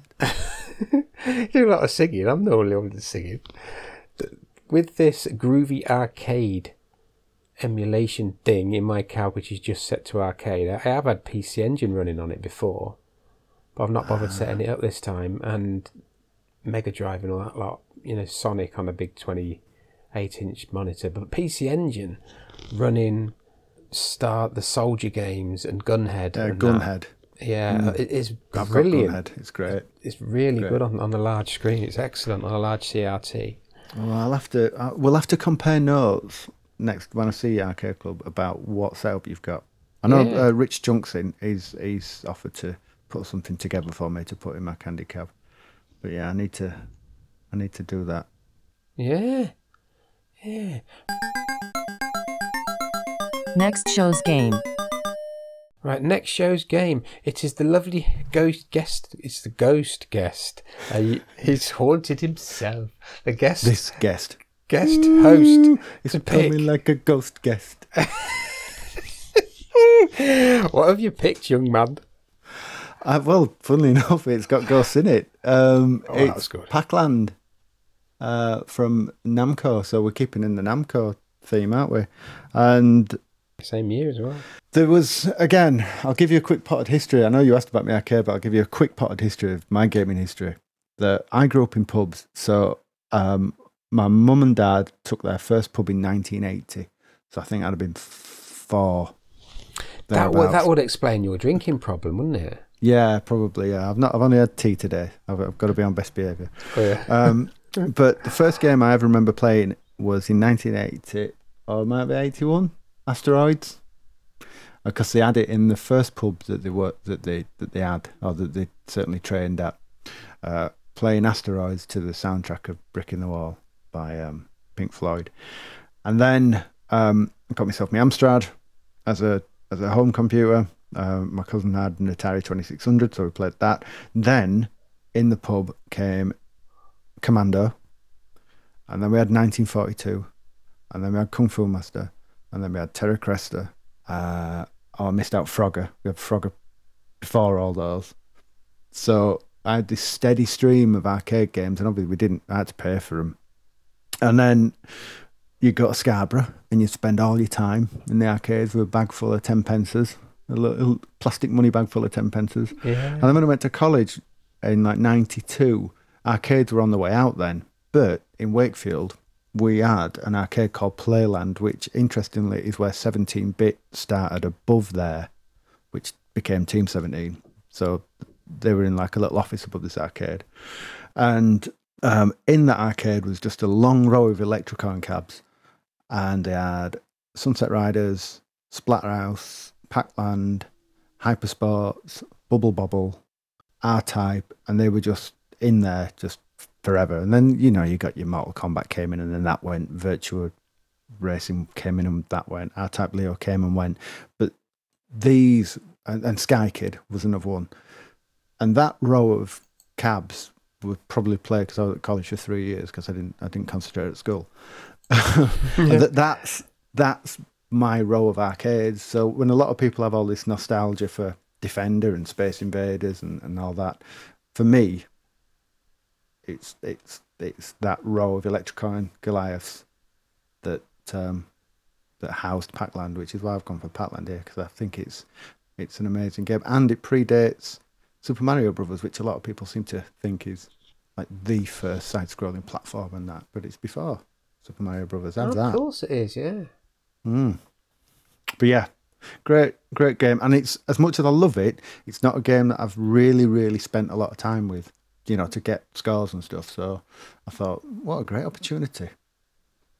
Yeah, I'm gonna say that the ROM is Pac-Land, Pacland, easy. Lives 3 default, difficulty A average default, extra lives are default, which is 30k, 80k, 150k, 300k, 500k, and 1 million. I reckon you can pick whatever round you want to start on, because depending how brave you are. Yeah, because I've tried it on the, what is it? Is it a round or a story or something? Each there's a set of levels, and I started on level 5 and I just got absolutely destroyed. So it's probably better if you're a newcomer to start earlier on. But I reckon if you can start at any level, and good luck if you want to start on the. Do what you want. you get more bonuses. You must get more bonus points if you finish one of these other levels or set of levels. I think you get massive bonuses. Yeah, it's like Tempest or Clax, isn't it? Where you've got an option at the start to go, well, I'll go in swinging. Yeah. And if you're good enough, you'll be rewarded. But man, good luck. Yeah, it is. I'm going to start. I've tried it a bit. I'm going to start at the start and get better at it, and then try and get to one of them other levels. Yeah, but start on any level you want. That'll make it more interesting. And if you do manage to finish one of them levels, I think you get 80,000 straight away. But I'm not sure what the scoring system is on it anyway. I've put it here. I recommend you use 3 buttons as in the arcade rather than the stick and 1 button. But I changed my mind. I was using a joystick and 1 button. I was doing better. So I don't know. Do what you want. Submit your score. Arcade ROMs only, please. No scores from consoles or computer compilations, because they are sometimes different. You can submit your score on Twitter as hashtag 10pscore, that's 10pscore, on Sidekick app, very highly recommended, in the 10 pence club section. Email to the site, you can message vertvic at 10pencearcade.co.uk. Facebook, as a comment on the FacePad podcast post. You can post it in UKVAC if you're on that forum. You can post it, do the Internet of Things, so you can, send it to your online fridge. Desperate Housewife, if you see one of them, give her the give a bit of paper. Here's my high score on Put Pac-Land. 10 pence in her. Oh, here's my high score on Pac-Land, love. Get away from me. Elon Musk, if you can get hold of him. I was speaking to him the other day, or not. You can, any of them. Just get us stuff, get us scores, for God's sake. The deadline for score submission is Monday, the 11th of July, 2022, UK time, please, which is different to other times, apparently, around the world. To that, yeah. Elon Musk is going into the bread game. Is he? Elon Crust. Elon Crust. Yeah, but he's going to get competition from Russia with Vladimir Gluten. Don't know where I'm going with this. Thanks for having me, Sean. Thank you. It's been very entertaining. Thank you very much, Sol. It's been brilliant. And yes, I've really enjoyed it, and I hope you've enjoyed it, kids. We'll catch you next time on the 10 Pence Arcade podcast, which was a little bit of arcade and a lot of rambling. But thank you very much. Love you all. Love you. Bye. Bye. You can download or play the podcast, read all the show notes, and leave feedback at www.10pencearcade.co.uk. You can email me at vertvic@10pencearcade.co.uk. You can also reach us on our Facebook page. You can tweet me at 10pencearcade, and you can tweet Sean at Sean Holly.